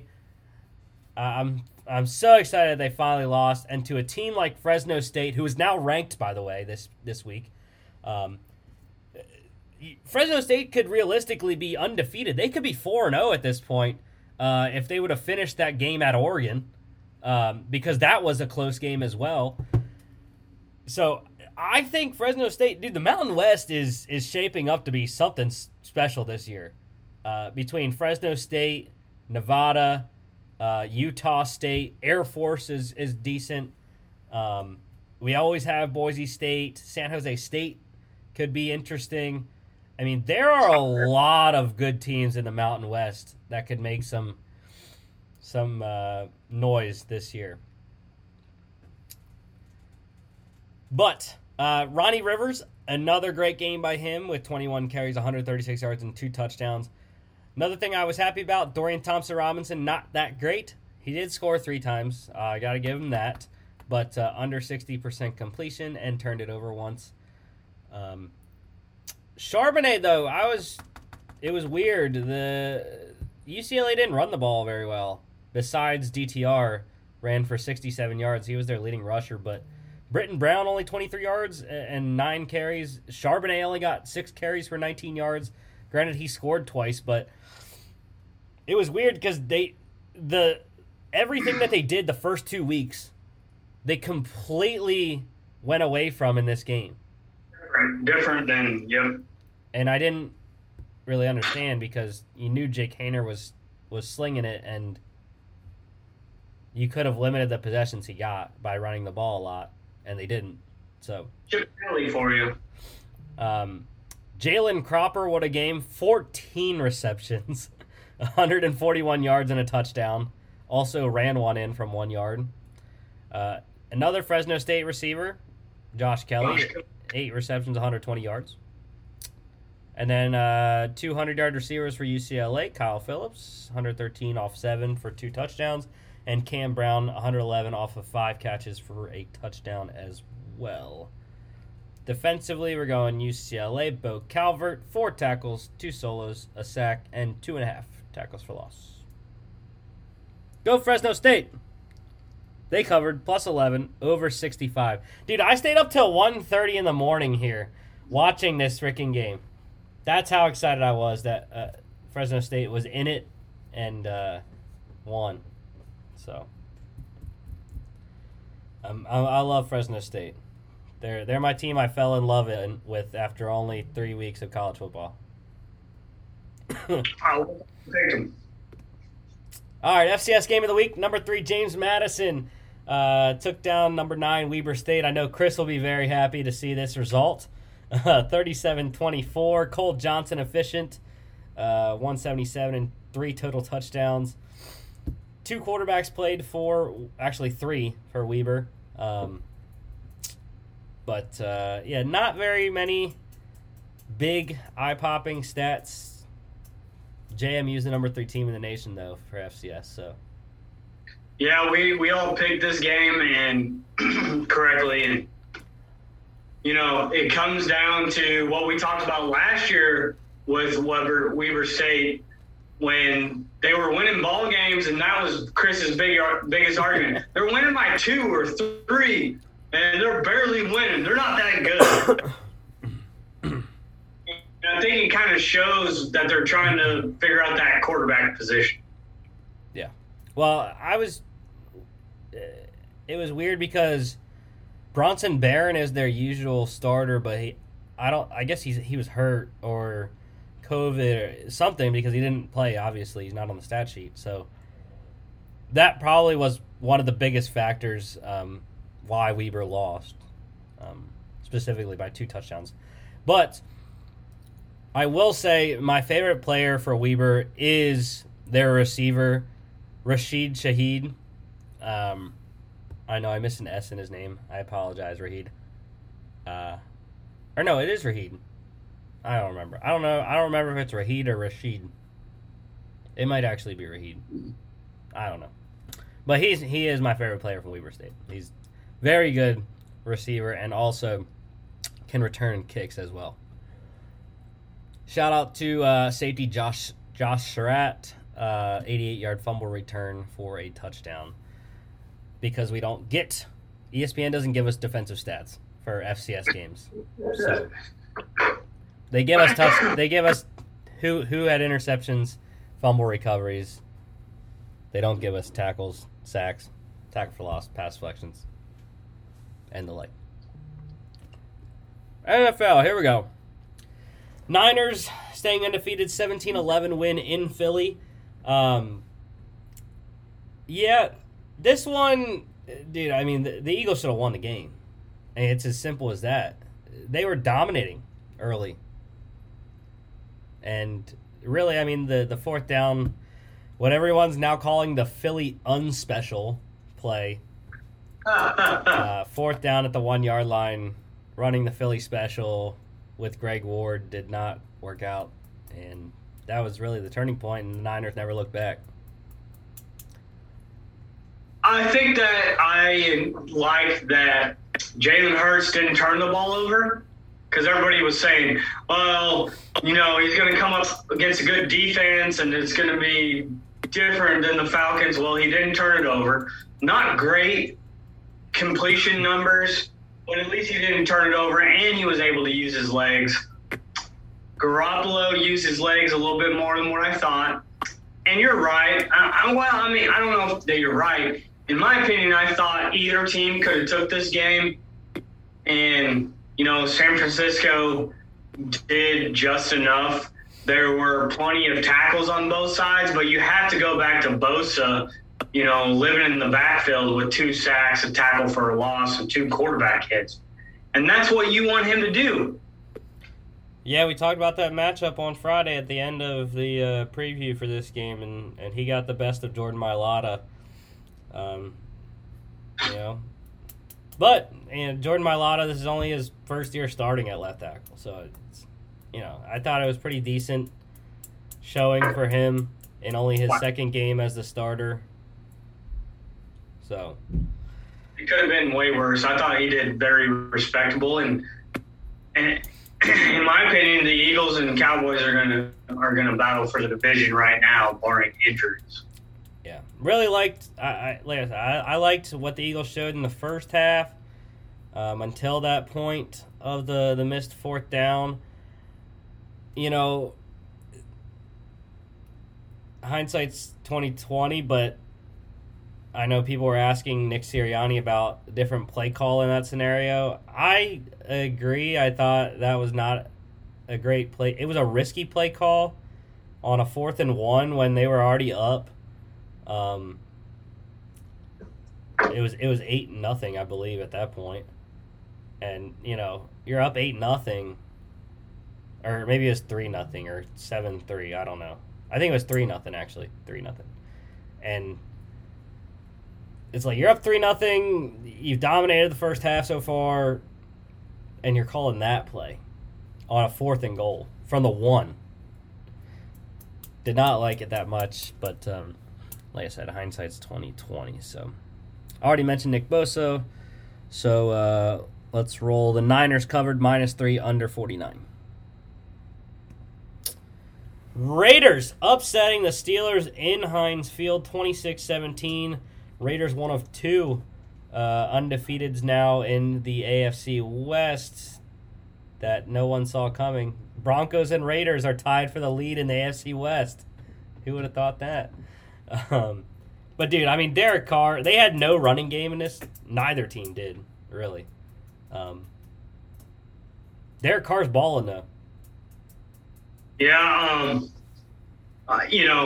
Friday I told you my 2 best bets. And then I text you the weekend, what about 3 best bets? And now I understand why we, the different, or 3 dogs, sorry, I got that backwards. The 2 underdogs I thought people should go for being the Cowboys and the Raiders, and both did win. Derek Carr, quarterback play. It wasn't terrible on Monday night. He just had a red zone interception, and he balled out. And that was also we talked about Waller being the 3rd best tight end. He gets so much attention, in my opinion, that Henry Ruggs has the stats that he has, but that's the key for their offense right now when Josh Jacobs is out, is he can stretch the field as Waller is double teamed. Yeah, he scored on a long 60-yard touchdown that no one was covering him really. But I will say people have to take this loss for the Steelers with a grain of salt. Their offense didn't play the greatest. But defensively, Joe Hayden was out at corner. Devin Bush was out at linebacker. TJ Watt got hurt in the middle of the game. So did their nose tackle, Tyson Alualu. So that's 4 key guys on the defense that were out. I'm not saying that's why the Steelers lost and why the Raiders were able to do what they did. I'm just saying that 4 starters are out on the defense. That's going to make it easier. 2 things before we change games.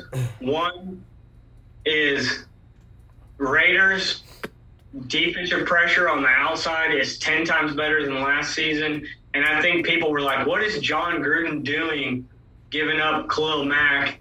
Well, when you give someone the reins, he turned that into a lot of draft picks. And are they panning out? I don't know. Leathergood didn't look all that good, but he at least has got the pass rush to respectable or even really good without Khalil Mack. Secondly, Najee Harris's stiff arm was nasty. Yes, it was. Already talked about Henry Ruggs, Deontay Johnson over 100 yards in this one as well. 9 catches, 105 yards. Juju scoring on the ground. And a lot of great defensive performances in this one. 2 guys for the Raiders that I'll go with, though. Solomon Thomas, the former number 3 overall pick for the Niners. 2 tackles, both of them being solos. 2 sacks, tackle for loss, pass deflection, and 3 QB hits. And, dude, Max Crosby through 2 games. I mean, he's a monster, dude. The 2 tackles, 2 solos, tackle for loss, and 5 QB hits. there's maybe one or two other people in my opinion that are leading defensive player of the year. I mean, it's only 2 games, but he's right there. Yeah. I mean, he may not have the sack numbers at this point, but like he said in his postgame, he said, you don't realize how hard it is to bring Big Ben down. So, he's a big guy, guys. He's a big guy. Raiders cover +5 and under 47. Panthers, baby, 2-0. I got my McCaffrey jersey on. Got the Panthers hat on. We're rolling, dude. We're at the top of the NFC South, tied with the Bucs, beating the Saints 26-7 in Carolina. Sam Darnold had his highest passing total since, I think they said, week 12 of 2019.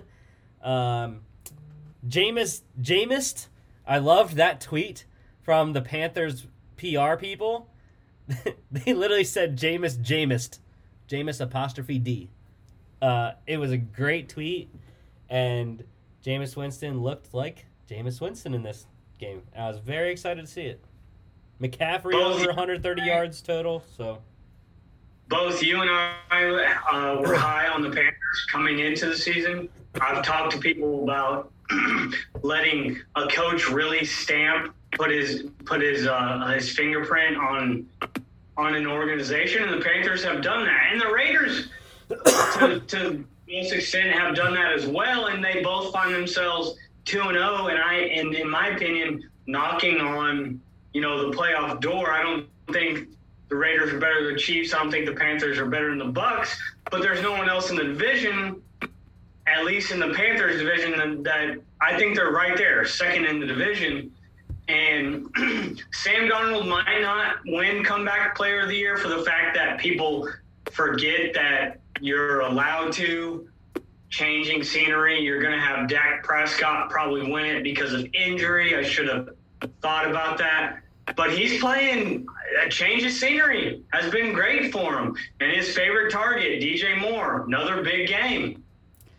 Yeah, I'm sad that Darnold hasn't reconnected with Robbie Anderson for fantasy purposes. I'm very disappointed by Robbie's stat line the first 2 weeks. He did score week 1, but that was really all he did, and he didn't do much in this game either. But yeah, dude, DJ Moore is just destroying people. I feel so great about my yearly awards through 2 games, dude. Matthew Stafford for MVP looks great. Matt Rule for Coach of the Year looks amazing. That's great. Christian McCaffrey for Comeback Player of the Year, dude. He has over 300 total yards through 2 games. So I mean, and then I don't know. Offensive Rookie of the Year, Najee's not looking that great. Defensive Rookie of the Year, though, I don't remember who I took. We all took Micah. Oh yeah, he's. But it's okay. It's okay though, because I have a bet. I already said this before. I have a bet for Odafe Owe with the Ravens, who has played outstanding through 2 games. So yeah, yes. I will say this. Speaking of linebackers, like Micah, in a losing effort, Demario Davis is still a stud in my mind. 12 tackles, 8 solo, 1 tackle for loss, 1 pass deflection. I mean, you can't do anything else at the linebacker position. Keeping McCaffrey, under 100 yards on 24 carries. Yeah, shout out to Brandon Zylstra catching his first career touchdown in this game. The last touchdown he caught was in the CFL 2 years ago for the Winnipeg Blue Bombers. And also, Peyton Turner, first-round pick of the Saints, getting his first career sack in this game. The Panthers' defense continues to be outstanding through 2 weeks. You can see Brian Burns, Hassan Reddick, Morgan Fox, all with at least a half a sack and multiple quarterback hits. Panthers cover +3, under 45. Bears winning at home in their home opener 20-17 against the Bengals. Yeah. Burrow, it was a disastrous 3-pass stretch. Or 4-pass stretch. I mean, 3 interceptions. That's really what it comes down to. And And, being a professional and being a national champion and being someone that I think takes a lot of responsibility, he told he said it falls on me. It's not as if Justin Fields came in and beat him. It's not as if Andy Dalton beat him. The Bears defense got it done. Yeah, and as we saw, Fields threw a pick late. The Bengals scored off of that relatively quickly. They had a chance then, being only down 3. But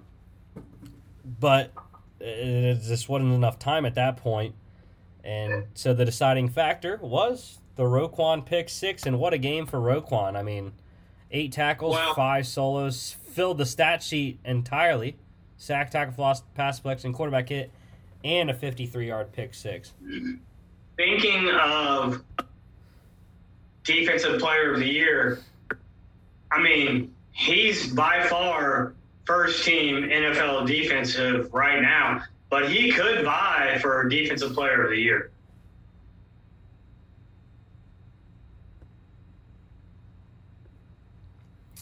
Yeah. Robinson, not too much going on in this one. Chase scored for the second straight week. But yeah, Justin Fields looked like a rookie when he came in. So I think Bears fans were kind of concerned maybe at that performance, especially because he threw a pick that, like I said, gave the Bengals at least a chance to come back there.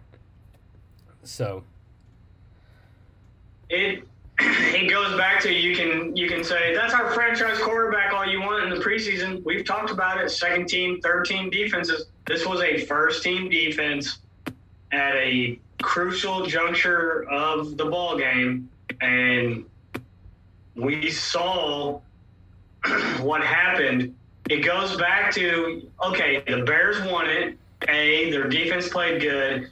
B, is he really going to – and for the small amount of time, that's a lot of 10 carries for 31 yards. Right now, to me, it looked like if he was to start next week, that's like a Robert Griffin III rookie season, and then someone's going to hit him really hard.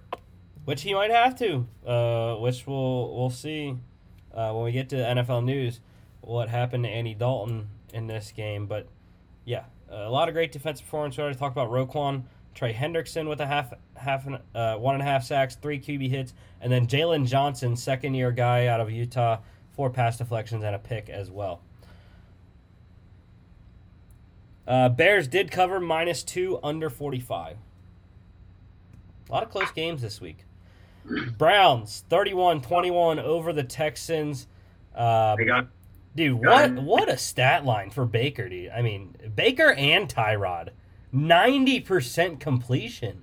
That's ridiculous, dude.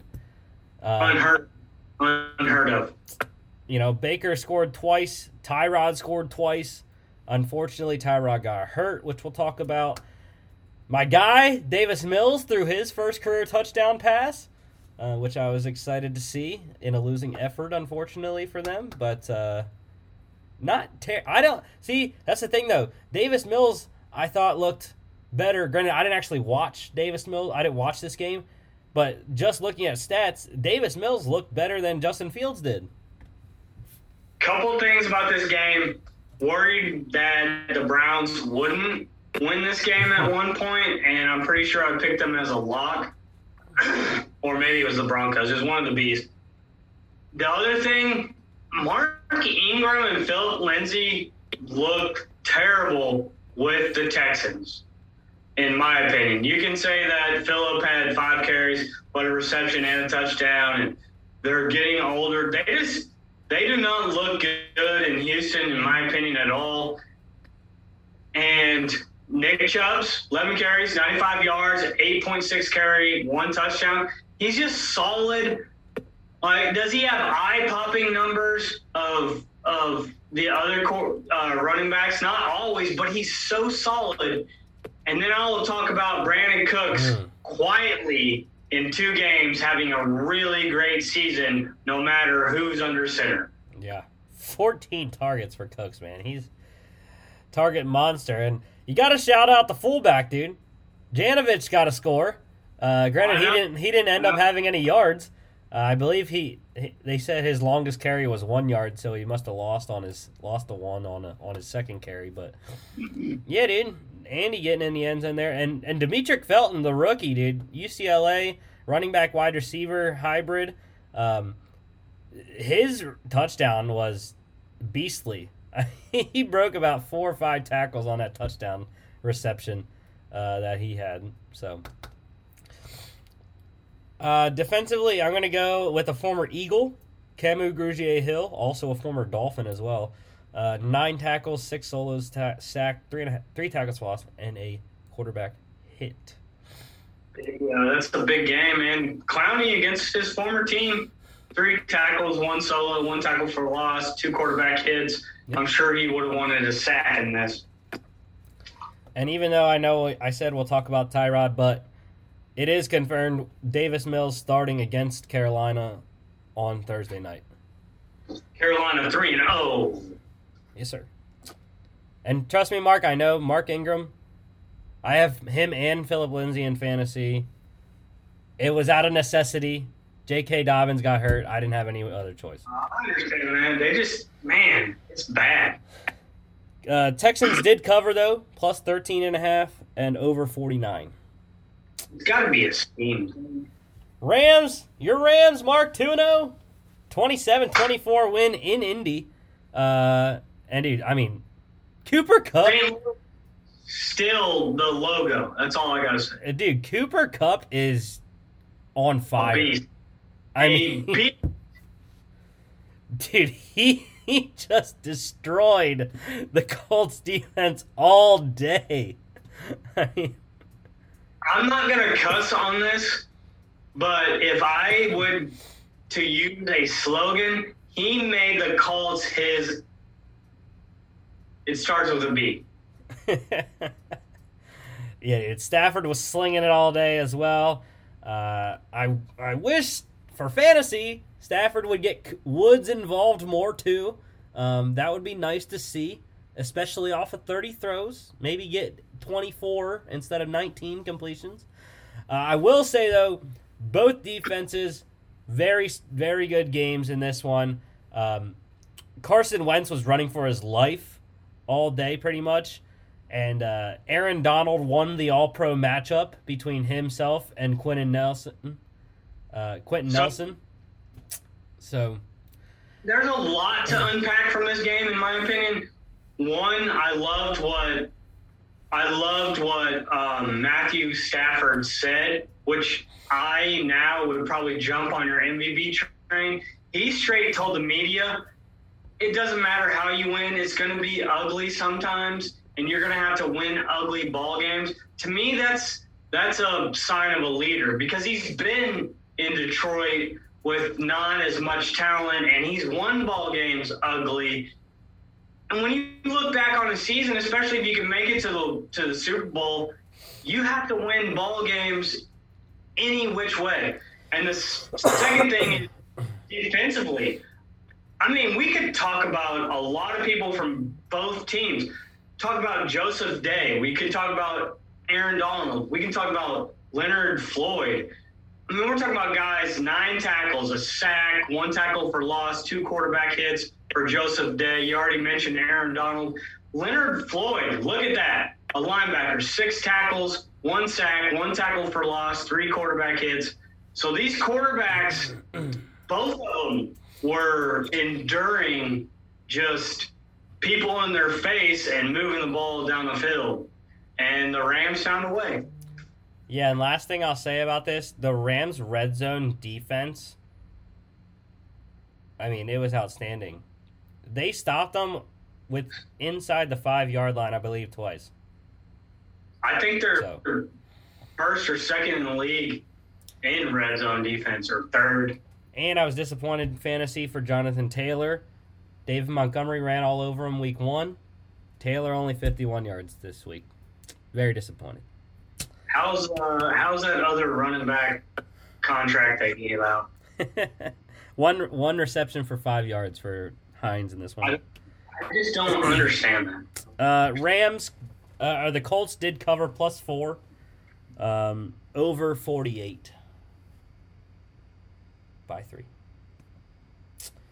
Bills blanking the Dolphins in Miami, 35-0. Tua went out early. Devin Singletary, Zach Moss. Josh Allen didn't put up the MVP type numbers, but that is a huge win, guys. That is a division win after, supposedly being upset by the Steelers, even though the Steelers have a really top defense, top 10 defense in my opinion, top 5. And Tua comes out with a rib injury. I don't think it's serious. But Jacoby Brissett, he didn't throw a touchdown. 24 for 40, not terrible for a backup, but you didn't go anywhere. And that just comes back to Buffalo's defense, in my opinion. We know Stephon Diggs had a touchdown, but the Buffalo defense, wow. A marvelous touchdown from Josh Allen. To find Stephon Diggs halfway across the field when he's rolling to his right, and to find him all the way over there was amazing throw. The 3 quarterbacks that have made me say, oh, drop my jaw in the past 4 to 5 years have been Josh Allen, Patrick Mahomes, and Lamar Jackson.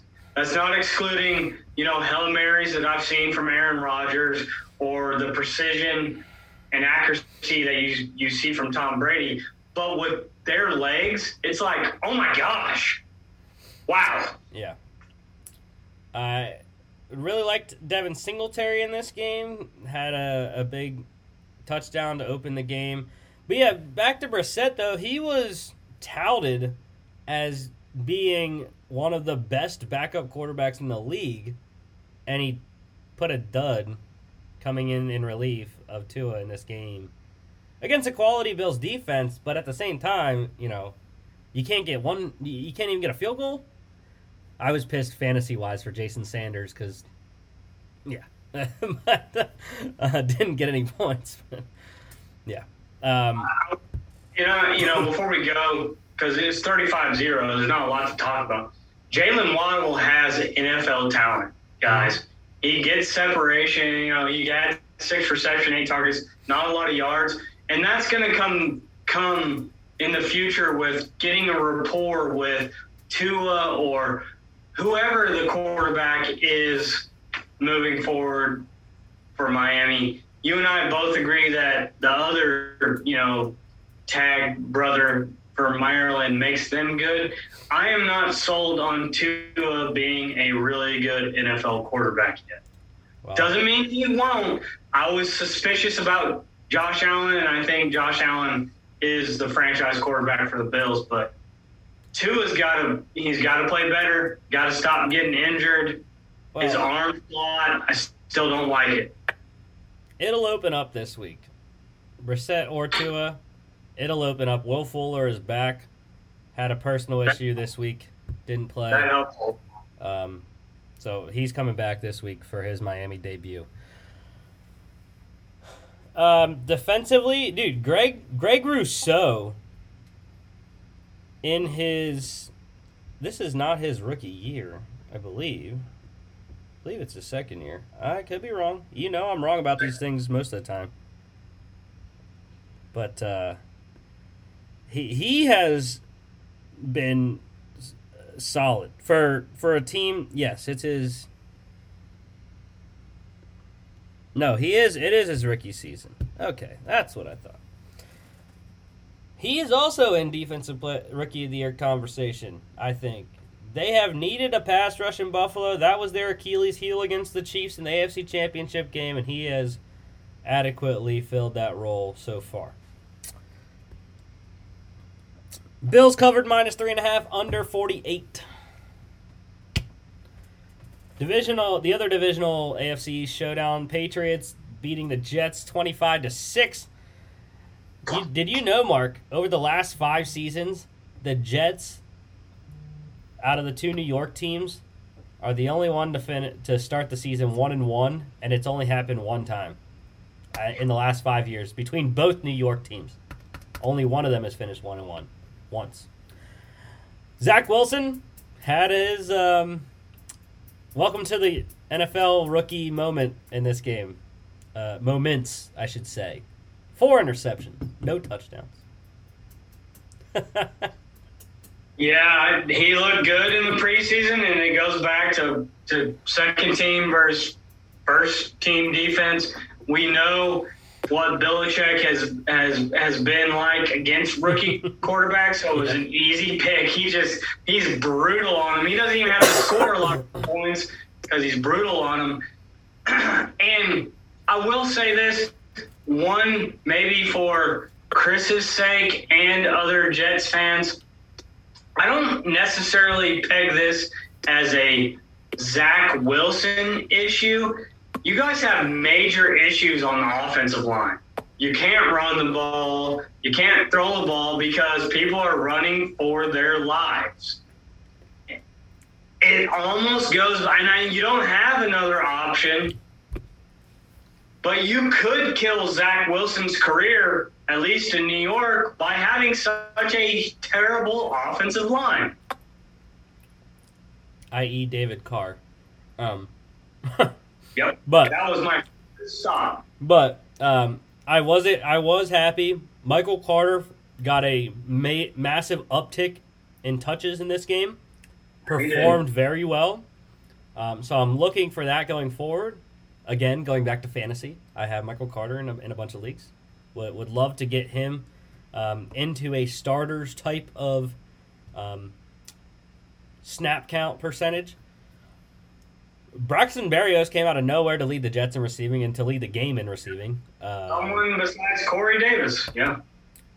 Hunter Henry finally getting on the board. He led the Patriots in receiving with 42 yards. And then defensively, I don't know, there's a bunch of good performances. Josh Uche, second-year guy from Michigan, 2 sacks, 2 tackles, lost 2 QB hits, and then J.C. Jackson as well. Did you know, Mark, the list of people that have more interceptions than J.C. Jackson over the last 2 seasons?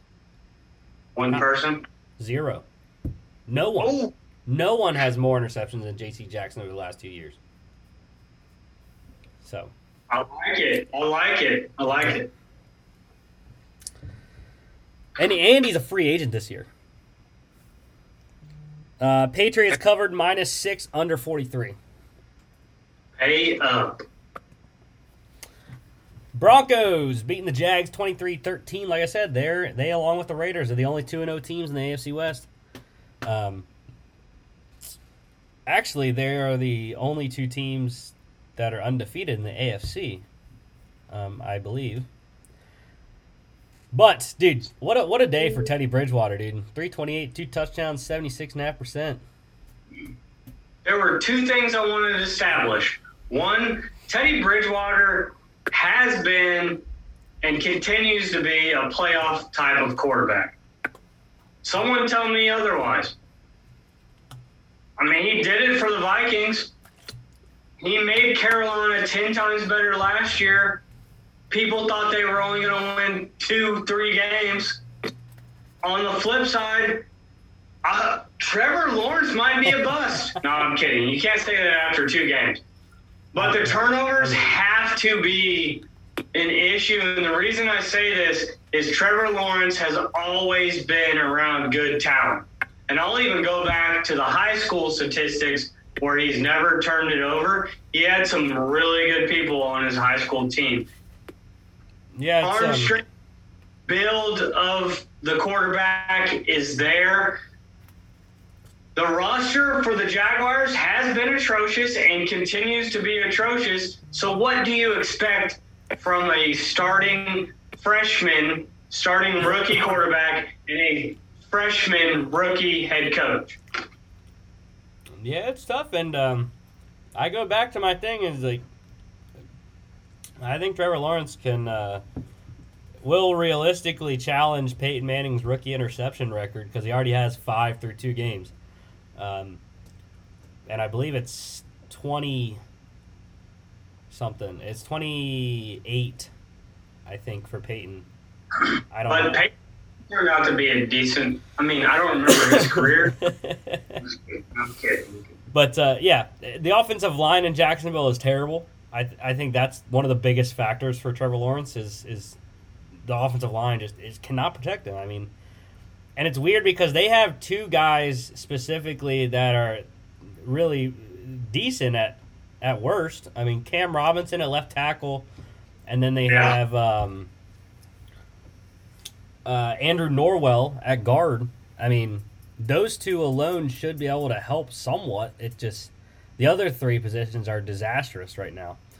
One thing that they do have is Marvin Jones is having a really good season, regardless of the issues that Trevor Lawrence is having.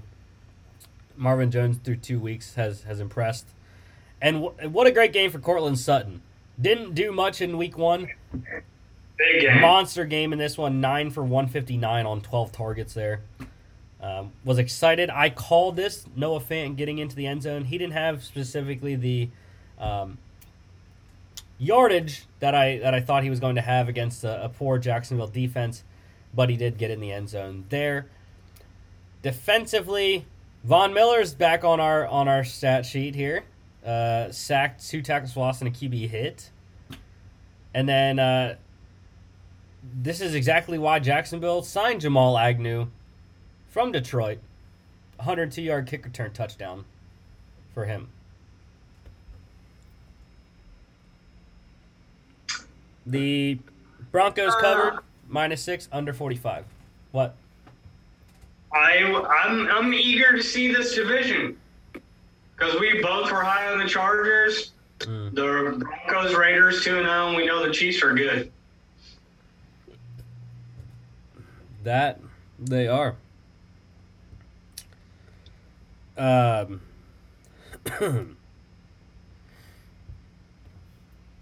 right. Cardinals in a close one. 2-0 Cardinals, though. Beat the Vikings 34-33. Greg Joseph's missed 37-yard field goal as time expired. But, dude, Kyler is just not destroying people right now. I mean, the man has 9 total touchdowns. 5 in week 1, 4 in week 2. Threw 2 picks in this game, 1 for a pick 6, but didn't matter. They got the win. I hate the turnovers because that's what's talked about, right? How many touchdowns does he have? But he is turnover prone. He is turnover prone, and when you get deep into playoff, not even a playoff, but in this division where you have good teams, when you get to that wild card position or you're vying for home field advantage, you got to stop turning it over. But boy, 29 of 36 is a great completion. But of those 7 misses, how do you have 2 interceptions? That's what I want you to eliminate. You know that I picked him in week 1, and most people didn't. You know, he escapes the pocket, throws to Rondell Moore. That was 66 of Rondell Moore's 114 yards. But that's what I liked about Arizona was the receivers. They got DeAndre Hopkins, A.J. Green, Rondell Moore. Then you add J.J. Watt for the culture in the locker room. And so I have been high, and I'm still high on the Arizona Cardinals. I think everything goes through the Rams the way that the, 49ers didn't score a lot against the Eagles, and then the Seahawks gave up a bunch of points. And the Vikings are just continue smorgasbord is a good word. Are you going to have a lot of penalties? Are you going to give up a lot of points? Are you going to have good quarterback play? It's one of those odd teams.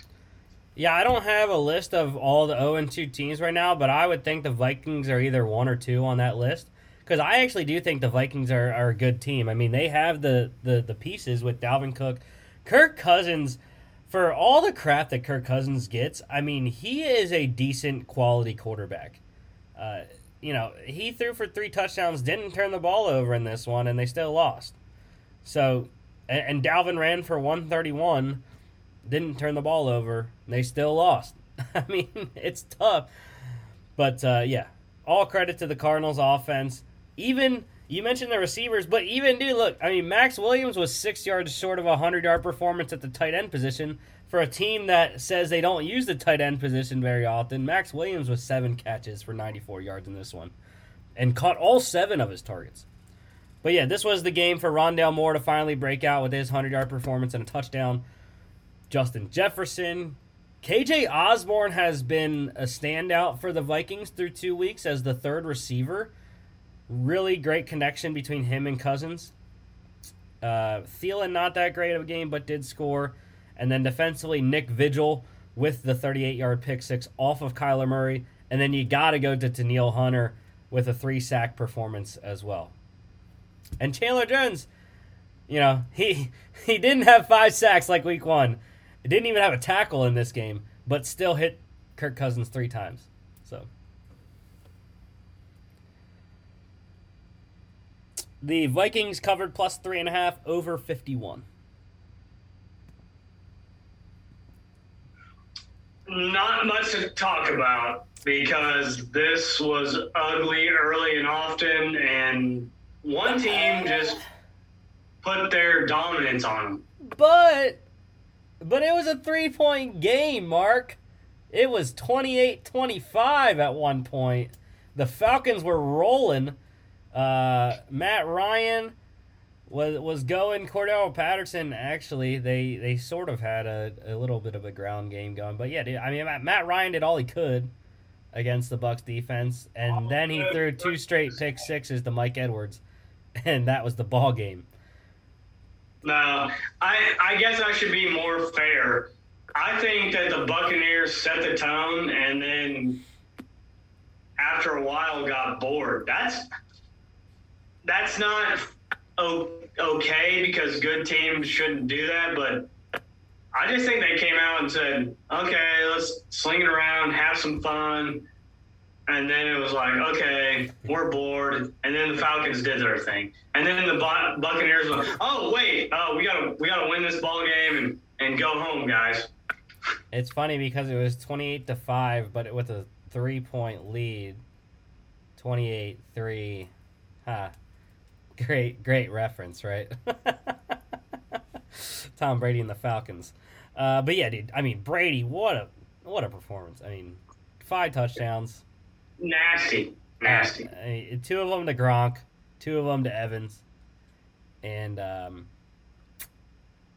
think that's a big thing to talk about moving forward before we move off. I have your opinion on Kyle Pitts' second performance, but 2 things that I took away from watching half of this game was early on, Tom Brady said, I'm going to throw it to Evans, who had kind of a quiet game. And I think he's going to have to do that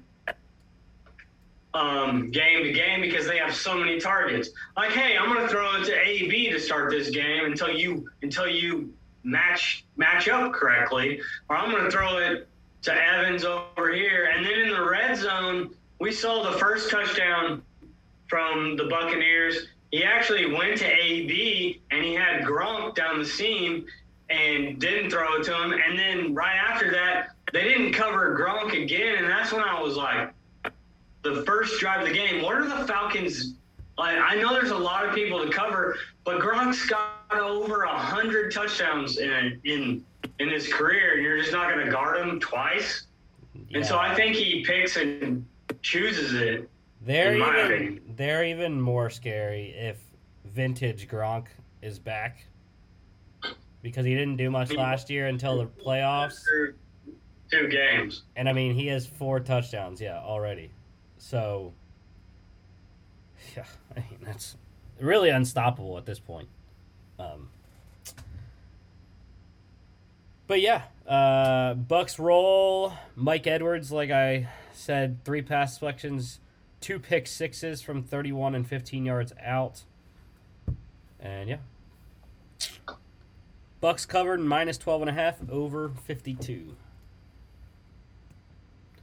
Cowboys win a close one, 28-17. Greg Zuerlein game-winning, what was it, a 56-yard field goal or something like that? 56-yard field goal. At the buzzer. Look, I picked this game, so am I happy? Yes. Was it it was just a junk game, in my opinion. I felt like the Chargers were able to move the ball the way they wanted. This is the one thing that I will give credit to the Dallas Cowboys besides Dak Prescott. Their red zone defense is in the top 10 in the NFL right now, and that's what won this game.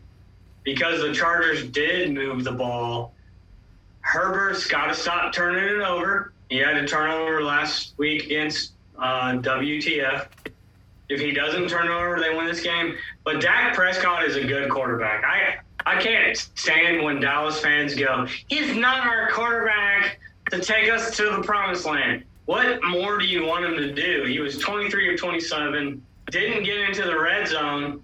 Okay, you can argue about that, but put you in the position to win. And the biggest storyline of this, it's funny that the Cowboys won and Mike McCarthy blundered this game. Listen to his post-game conference. He can't see the clock.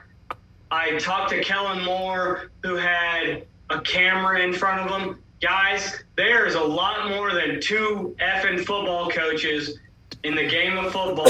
And upstairs didn't tell him, and someone over here didn't tell him. He was covering face because the way Greg Zuerlein kicked last week, I would not have left it up to Greg Zuerlein from 56 yards. Yeah, I mean, the penalties killed the Chargers all day. They got 2 touchdowns called back. And, yeah, I mean, I hate Tony Pollard so much, with a passion. Going back to fantasy, dude. I mean, I have Zeke. Get off the freaking field, number 20.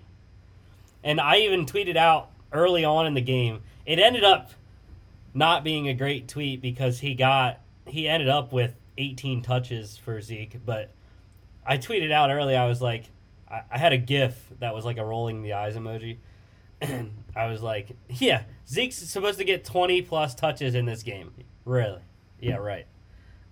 Like I said, he did end up getting 18. But, yeah, I mean, Peter Schrager said it on GMFB this morning. I mean, Tony Pollard looks like the better running back on the Dallas offense right now. He's not wrong. It's just I hate it because I have Zeke in fantasy. But, yeah, I was disappointed by Austin Eckler's performance. Did get 95 total yards. 9 receptions was great for PPR formats. So that's what that was. But, yeah, Justin Herbert, the 2 interceptions killed him, plus the penalties. Keenan Allen over 100 yards like he always does. Mike Williams has been surprising, though. 91 yards and a touchdown off 7 catches. CD had a great game as well. And then defensively, I guess we'll go with Asante Samuel Jr. He had his first career interception of his rookie season. So to go along with 3 pass selections. Then Micah Parsons played defensive end in this game. Yep. Because of the Lawrence's injury and Gregory being on the COVID list. But 4 quarterback hits. I mean, he played that in high school, so he was natural. He knew what he was doing. I love the versatility. I love it. The Cowboys cover +3 under 55. This one was definitely not under 55. Titans taking it in overtime 33-30 at Lumen Field in Seattle. What a game. I mean, Ryan Tannehill's stats are pretty good until you look at Derrick Henry. And I also hate Derrick Henry because he was the I difference. was playing against him in many formats. And 100%, in my opinion, Derrick Henry won this game from the tempo, setting up Tannehill. Russell Wilson did what Russell Wilson does. I mean, you're over 300 yards. Only thing he could have done is maybe had one more touchdown, right? Yeah. And that's the Titans had no business winning this game. They had no business being in this game. It was 24-9 at one point for the Seahawks. Like, it was the Seahawks defense playing terribly. The Seahawks offense not keeping their foot on the pedal, foot on the gas. I didn't like the play call when they had the lead would be one thing I talked about this game. And the second thing is if you had about 2 more Bobby Wagners, they would have won this game. The man had 16 solo tackles, a sack, a tackle for a loss, and 2 quarterback hits. I mean, Could you line them up at every position? You might have won this game. And 20 tackles overall. That was probably the most ridiculous defensive performance we've ever seen on the show. I think the penalties, I don't remember the penalties in this game, but for me, it was all about the field position and what plays you were calling at that time. Yeah, I believe the Seahawks had over 100 yards in penalties. That helped. I think that's really what helped the Titans. Yeah, Derrick Henry's 180. I was disappointed. Julio Jones actually performed well in this game, over 100 yards. I still am not a Julio fan. Tyler Lockett, another big game, following that up with some deep balls at Indianapolis last weekend. Every week, dude. It's just, all right, moonshot. Rust the Lockett. I mean, it's like clockwork, man. You're right. The Seahawks should be 2-0 right now. I mean, they really should be. And the Titans should be 0-2. Yeah. But that's the game of football, right? That's the game of football. The Titans plus 6.5 covered over 54. Another one that had the over. The Ravens upsetting the Chiefs 36-35 in Baltimore last night. And let's go to the 4th and 1 call. 4th and 1 call, 4th and ball game.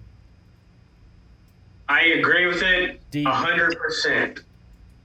John Harbaugh asks Lamar, do you want to go for it? How many times have you heard me say that coaches get too much credit for this and that? Your job is to put your best players in the position to win, and a game on the line. One, that shows me the relationship you have with your quarterback, and 2, you're coaching the right way. Because if you don't have that relationship, your ego will get in the way. Second, this was a heavyweight battle. Like, it's Muhammad Ali against Joe Frazier, in my opinion, and this is what a Sunday night football game should be all about. Hopefully we see these teams again in the playoffs. You get it off your back, and besides the running back, because I just love how the Ravens still produce, even though it didn't go over 100 yards with the injuries. All I can talk about is almost echoing Dan Orlovsky from one snippet that I saw. Just a terrible first half from Lamar Jackson. But the mindset to keep your composure and lead your team to win is MVP type of football. Yeah. I mean, the defense for Kansas City had no answer for Lamar running the ball. 100 yards, 107, and 2 touchdowns. And like I've seen from other people saying, I mean, this is Clyde Edwards-Helaire's second year. He's a first-round pick. He was 32nd overall in 2020. Yeah. You can't fumble the ball there, dude. Regardless of who's tackling you. I mean, I don't know if it made it worse or not, but a rookie, Odafe Owe, was the guy that stripped him and recovered the ball. But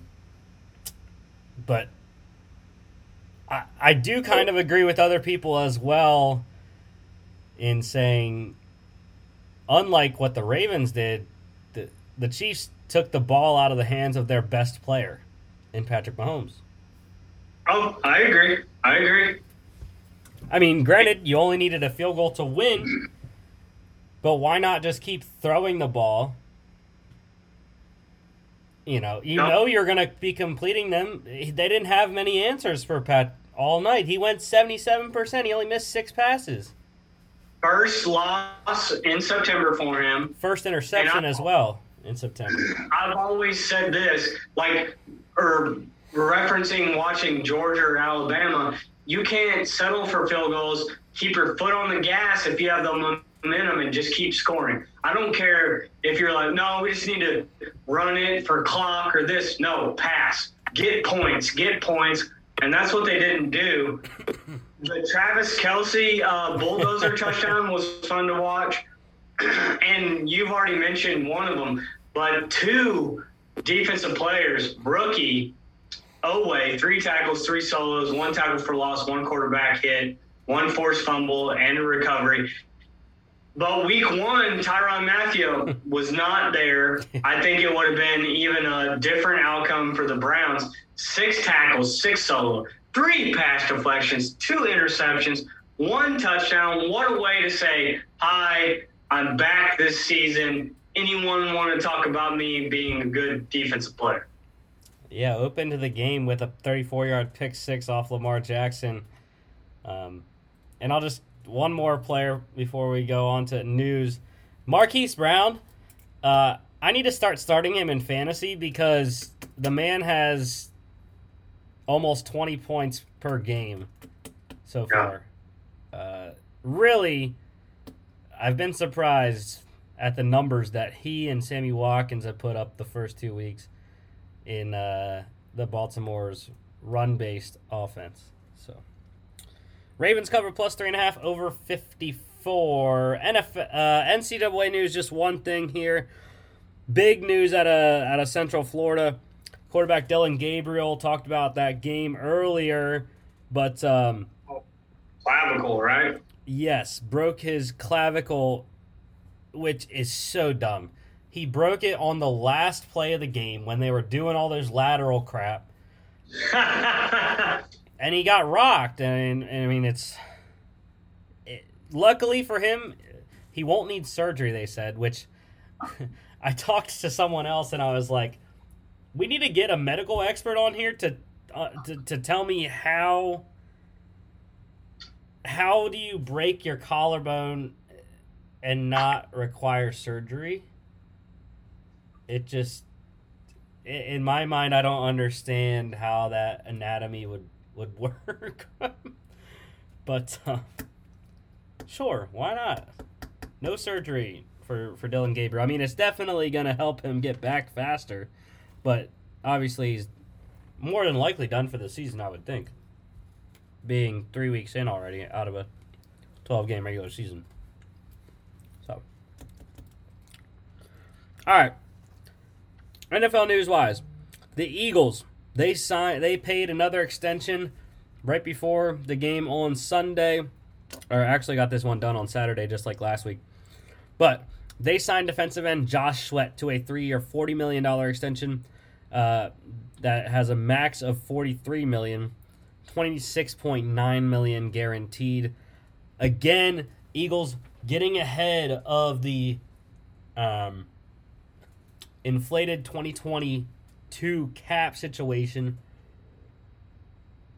trying to lock potential building blocks down right now at lower than market value of what they will be, I think, when it comes to 2022 free agency. So, great job again by Howie Roseman. This one, the Mailata contract, I like them. They're not overly expensive. They're not overpaying for these players. And they're guys that they really like and they have developed throughout the last 2 or 3 years. So I like it. I think Howie Roseman is doing a marvelous job in Philadelphia once again. The Jets, they signed safety Adrian Colbert off of the Patriots practice squad. Now, what's interesting about that, Colbert just started for the Patriots yesterday.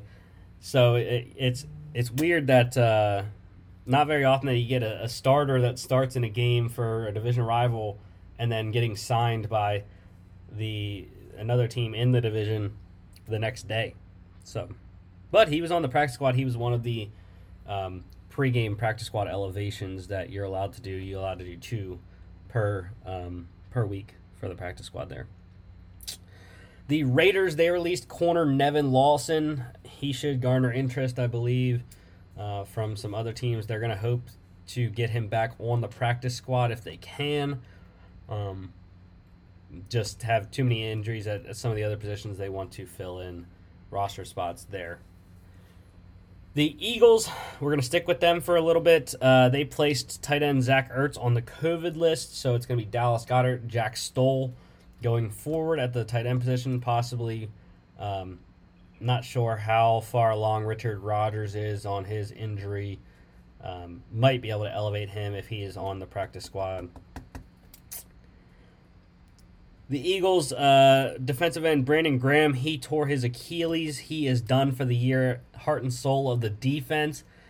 Massive loss for them, but it does bring Josh Sweat back even more into the picture. He's going to have to be a bigger factor on defense there for Philadelphia. Offensive line-wise, the Eagles placed guard Brandon Brooks on IR today. He has a strained pec. Luckily, he has a strained pec. There was fears that both him and Graham were going to be done for the year, but it's not a tear, a complete or a partial tear for Brandon Brooks. It is just a strain. So going to be out several weeks, but not season-ending there for their guard. Raiders, a bunch of injuries with them as well, specifically at the quarterback position. Quarterback Derek Carr, he injured his ankle in the win over the Steelers. Head coach John Gruden says he thinks he can play this week. They're also dealing with having quarterback Marcus Mariota on IR. So, if Carr can't go, that means it's Nathan Peterman this weekend. That's what it's down to. He's the only other quarterback on the roster at this point. The Texans, they have a bunch of injuries. Wide receiver Danny Amendola is out with a hamstring. Wide receiver Nico Collins, he's out 3 to 4 weeks with a shoulder injury. And then quarterback Tyrod Taylor, one of the many quarterback injuries this weekend. He has a hamstring injury. He is already ruled out for Thursday Night Football against the Panthers. And then he is week to week going to be out a while, they said. Going to Cleveland, the Browns wide receiver Jarvis Landry, he has a sprained MCL. He's going to be out 2 to 3 weeks. They're hoping that OBJ will be able to play this week after not having played the first 2 weeks, still recovering from his torn ACL from last season. The Steelers, they have a bunch of injuries as well. Linebacker TJ Watt, he has a groin injury. Does have a chance to play this week, they said. So hopefully, if anything, he'll miss one game just like Devin Bush did and Joe Hayden, both missing one game with groin injuries as well. Both are expected to be back this week. Not so good news for the Steelers. Defensive lineman, specifically nose tackle, Tyson Alualu, he fractured his ankle. He is done for the year, placed on IR. Steelers wide receiver Deontay Johnson, he hurt his knee on the final play of the game against the Raiders. Just like TJ Watt, I believe he does have a chance to play again this week. Not serious, so they dodged a bullet with that one there. Broncos have a couple linebacker injuries. Linebacker Bradley Chubb, he hurt his ankle. It is the same ankle that he was dealing with in the preseason. And then, terrible news, my guy, linebacker Josie Jewell, he is out for the year. He tore his pec in the win over Jacksonville. Some other quarterback injuries here. Dolphins quarterback Tua Tagovailoa, he has a rib injury. The x-rays were negative that they did at the stadium yesterday. And today they announced that no cartilage damage was shown on the MRI, which is great. So Tua's day-to-day. We'll have to see if he can play this weekend. Bears quarterback Andy Dalton, he also got good news. He has a bone bruise on his knee. The MRI confirmed no ACL or MCL damage. So great news for Andy Dalton. But I still would expect Justin Fields to start this week. I don't think Andy's going to be able to come back just yet. For the Rams, your Rams, Mark, running back Darrell Henderson, he has a rib injury. Got an update during the show for that. He has a rib cartilage injury. They do hope to have him this week, though, somehow. That's a tough one for a running back, though. That hurts. That's where you're going to get tackled. Yeah.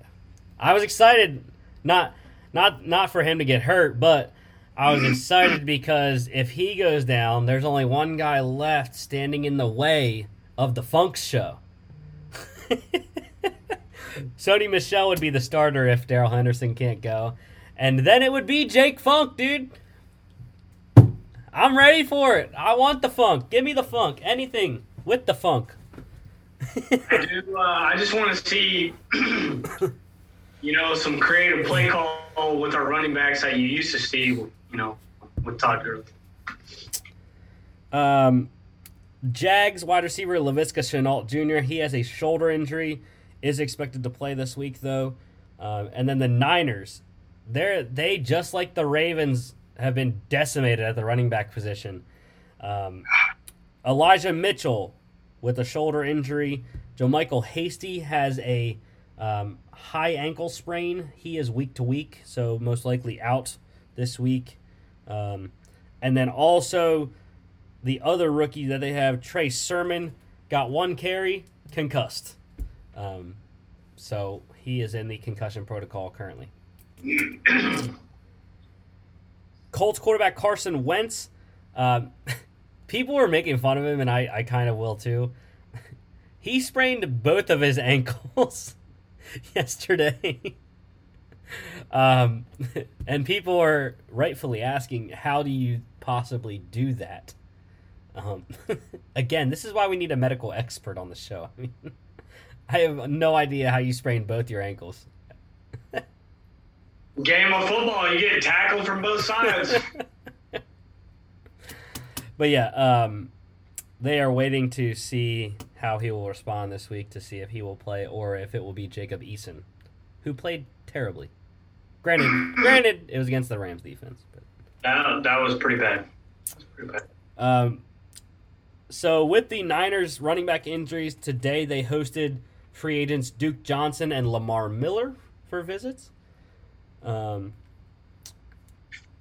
And a note about tonight's game, the Packers, they elevated wide receiver Equanimeous St. Brown from the practice squad, so he will be joining his brother on the field tonight. Amon-Ra St. Brown playing receiver for the Lions.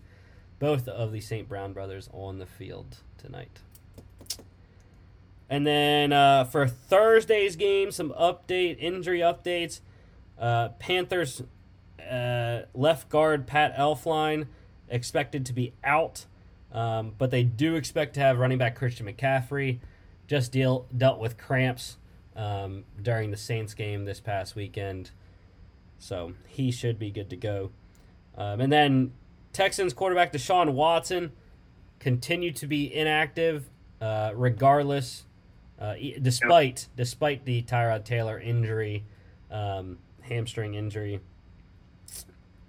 Davis Mills will get his first career start on Thursday Night Football in Houston. So. All right, pick standings. We've all picked the same team so far for the Monday show. Yeah, I mean, they haven't really been that hard of a picks, I feel like. I mean, yeah, I mean, that one wasn't the Monday show, the Sunday Night Football games. So, I don't think they've been that hard of picks so far. We'll have to get some harder games. The Raiders, we all picked the Ravens, and the Raiders came through. So yeah, so. All right. Lions tonight, 0-1 at the Packers, also 0-1. And we're all on the Cheesehead train. We got a lot of Packers friends here in Milwaukee. So I expect Aaron Rodgers the ball. I mean, him and Davante Adams, they're going to take their frustration on a depleted Lions secondary. Jeff Okudah, done for the year, torn Achilles. Their best corner, so there should be no reason why Aaron Rodgers doesn't throw for 300 yards and 3 touchdowns. You took everything that I was going to say if they don't win, I guess I'll go on the flip side. If they don't win, the Packers have serious issues, and you're living in Packer country, and you need to tell people that. Because after what happened last week, this is the prime game. Division rivalry, secondary is depleted, that you just ball out. And he's been saying all week on live TV, stop, none of us are even worried. This is our last go around. But if it is another dud, then you got to press some type of panic button. Yeah, he essentially gave the RELAX speech again, in a different manner, saying it was only one game, and that needed to calm down about the Packers, which I agree. I guess to my point, it would only be 2 games, but it would be 2 consecutive games that, in my opinion, even I don't agree. I don't believe in the Packers defense. You're still better than the Lions on both sides of the ball. Yeah, and as Chris sent us a text, a screenshot from Twitter, there is one gentleman out there that is praying to every single deity out there that he can find for a Detroit Lions victory in Green Bay, to turn $25 16-team parlay into over $700,000. I am not praying for you, sir, because I want the Packers and I believe the Packers will win, especially at Lambeau. So, you know what was going on with someone in our group message? I thought we usually have all iPhones, but I was making a joke in there. Like, are you talking about Rusty? But it didn't go through. If the Packers do lose this game, and depending on how this season shapes out, you and I think a lot of people would assert that Aaron Rodgers is eventually going to move on. You know, not to stay on it for an hour. What do you make of Matt LaFleur, though?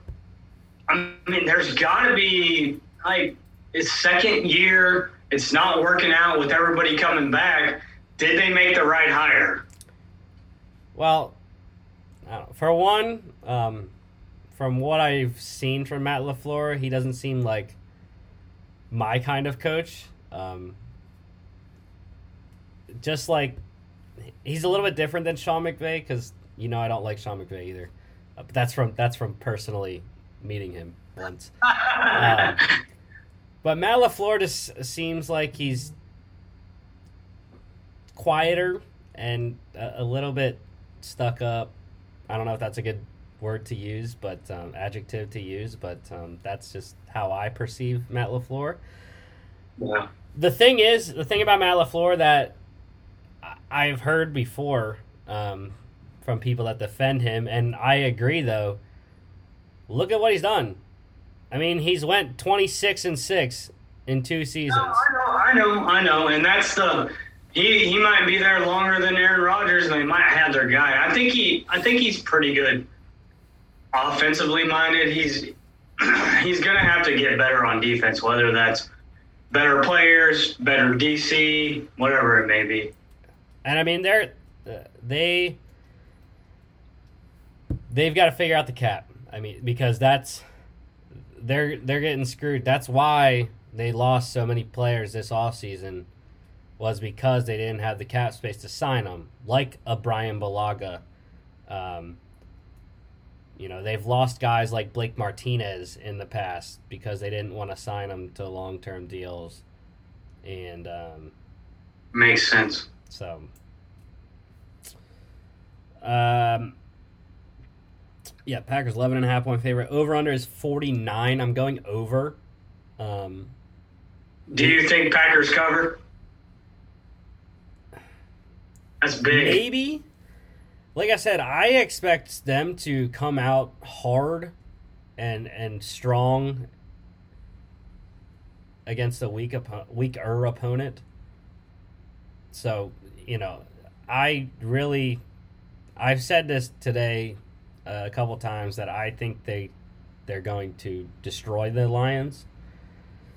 But we've seen, it's tough to cover double-digit spreads in the league unless you're the Bucs playing the Falcons. Which this is similar. I mean, this is similar to that situation, though. It's just not as good of a defense as the Bucs. Forgot to mention, though, this one is 8:15 Eastern, ESPN tonight. In a little bit, about half an hour. But forgot to mention, we do have a college game during the week this week on Thursday. It is 2-1 Marshall at 2-1 Appalachian State. A West Virginia North Carolina matchup here. App State is getting 7.5 points. Over under is 57, and that is 7:30 Eastern on ESPN Thursday night. Yeah, I like App State in that one. I know we don't pick college week games. Chris sends me his pick every week for the college games, though. Anyways, undefeated, baby.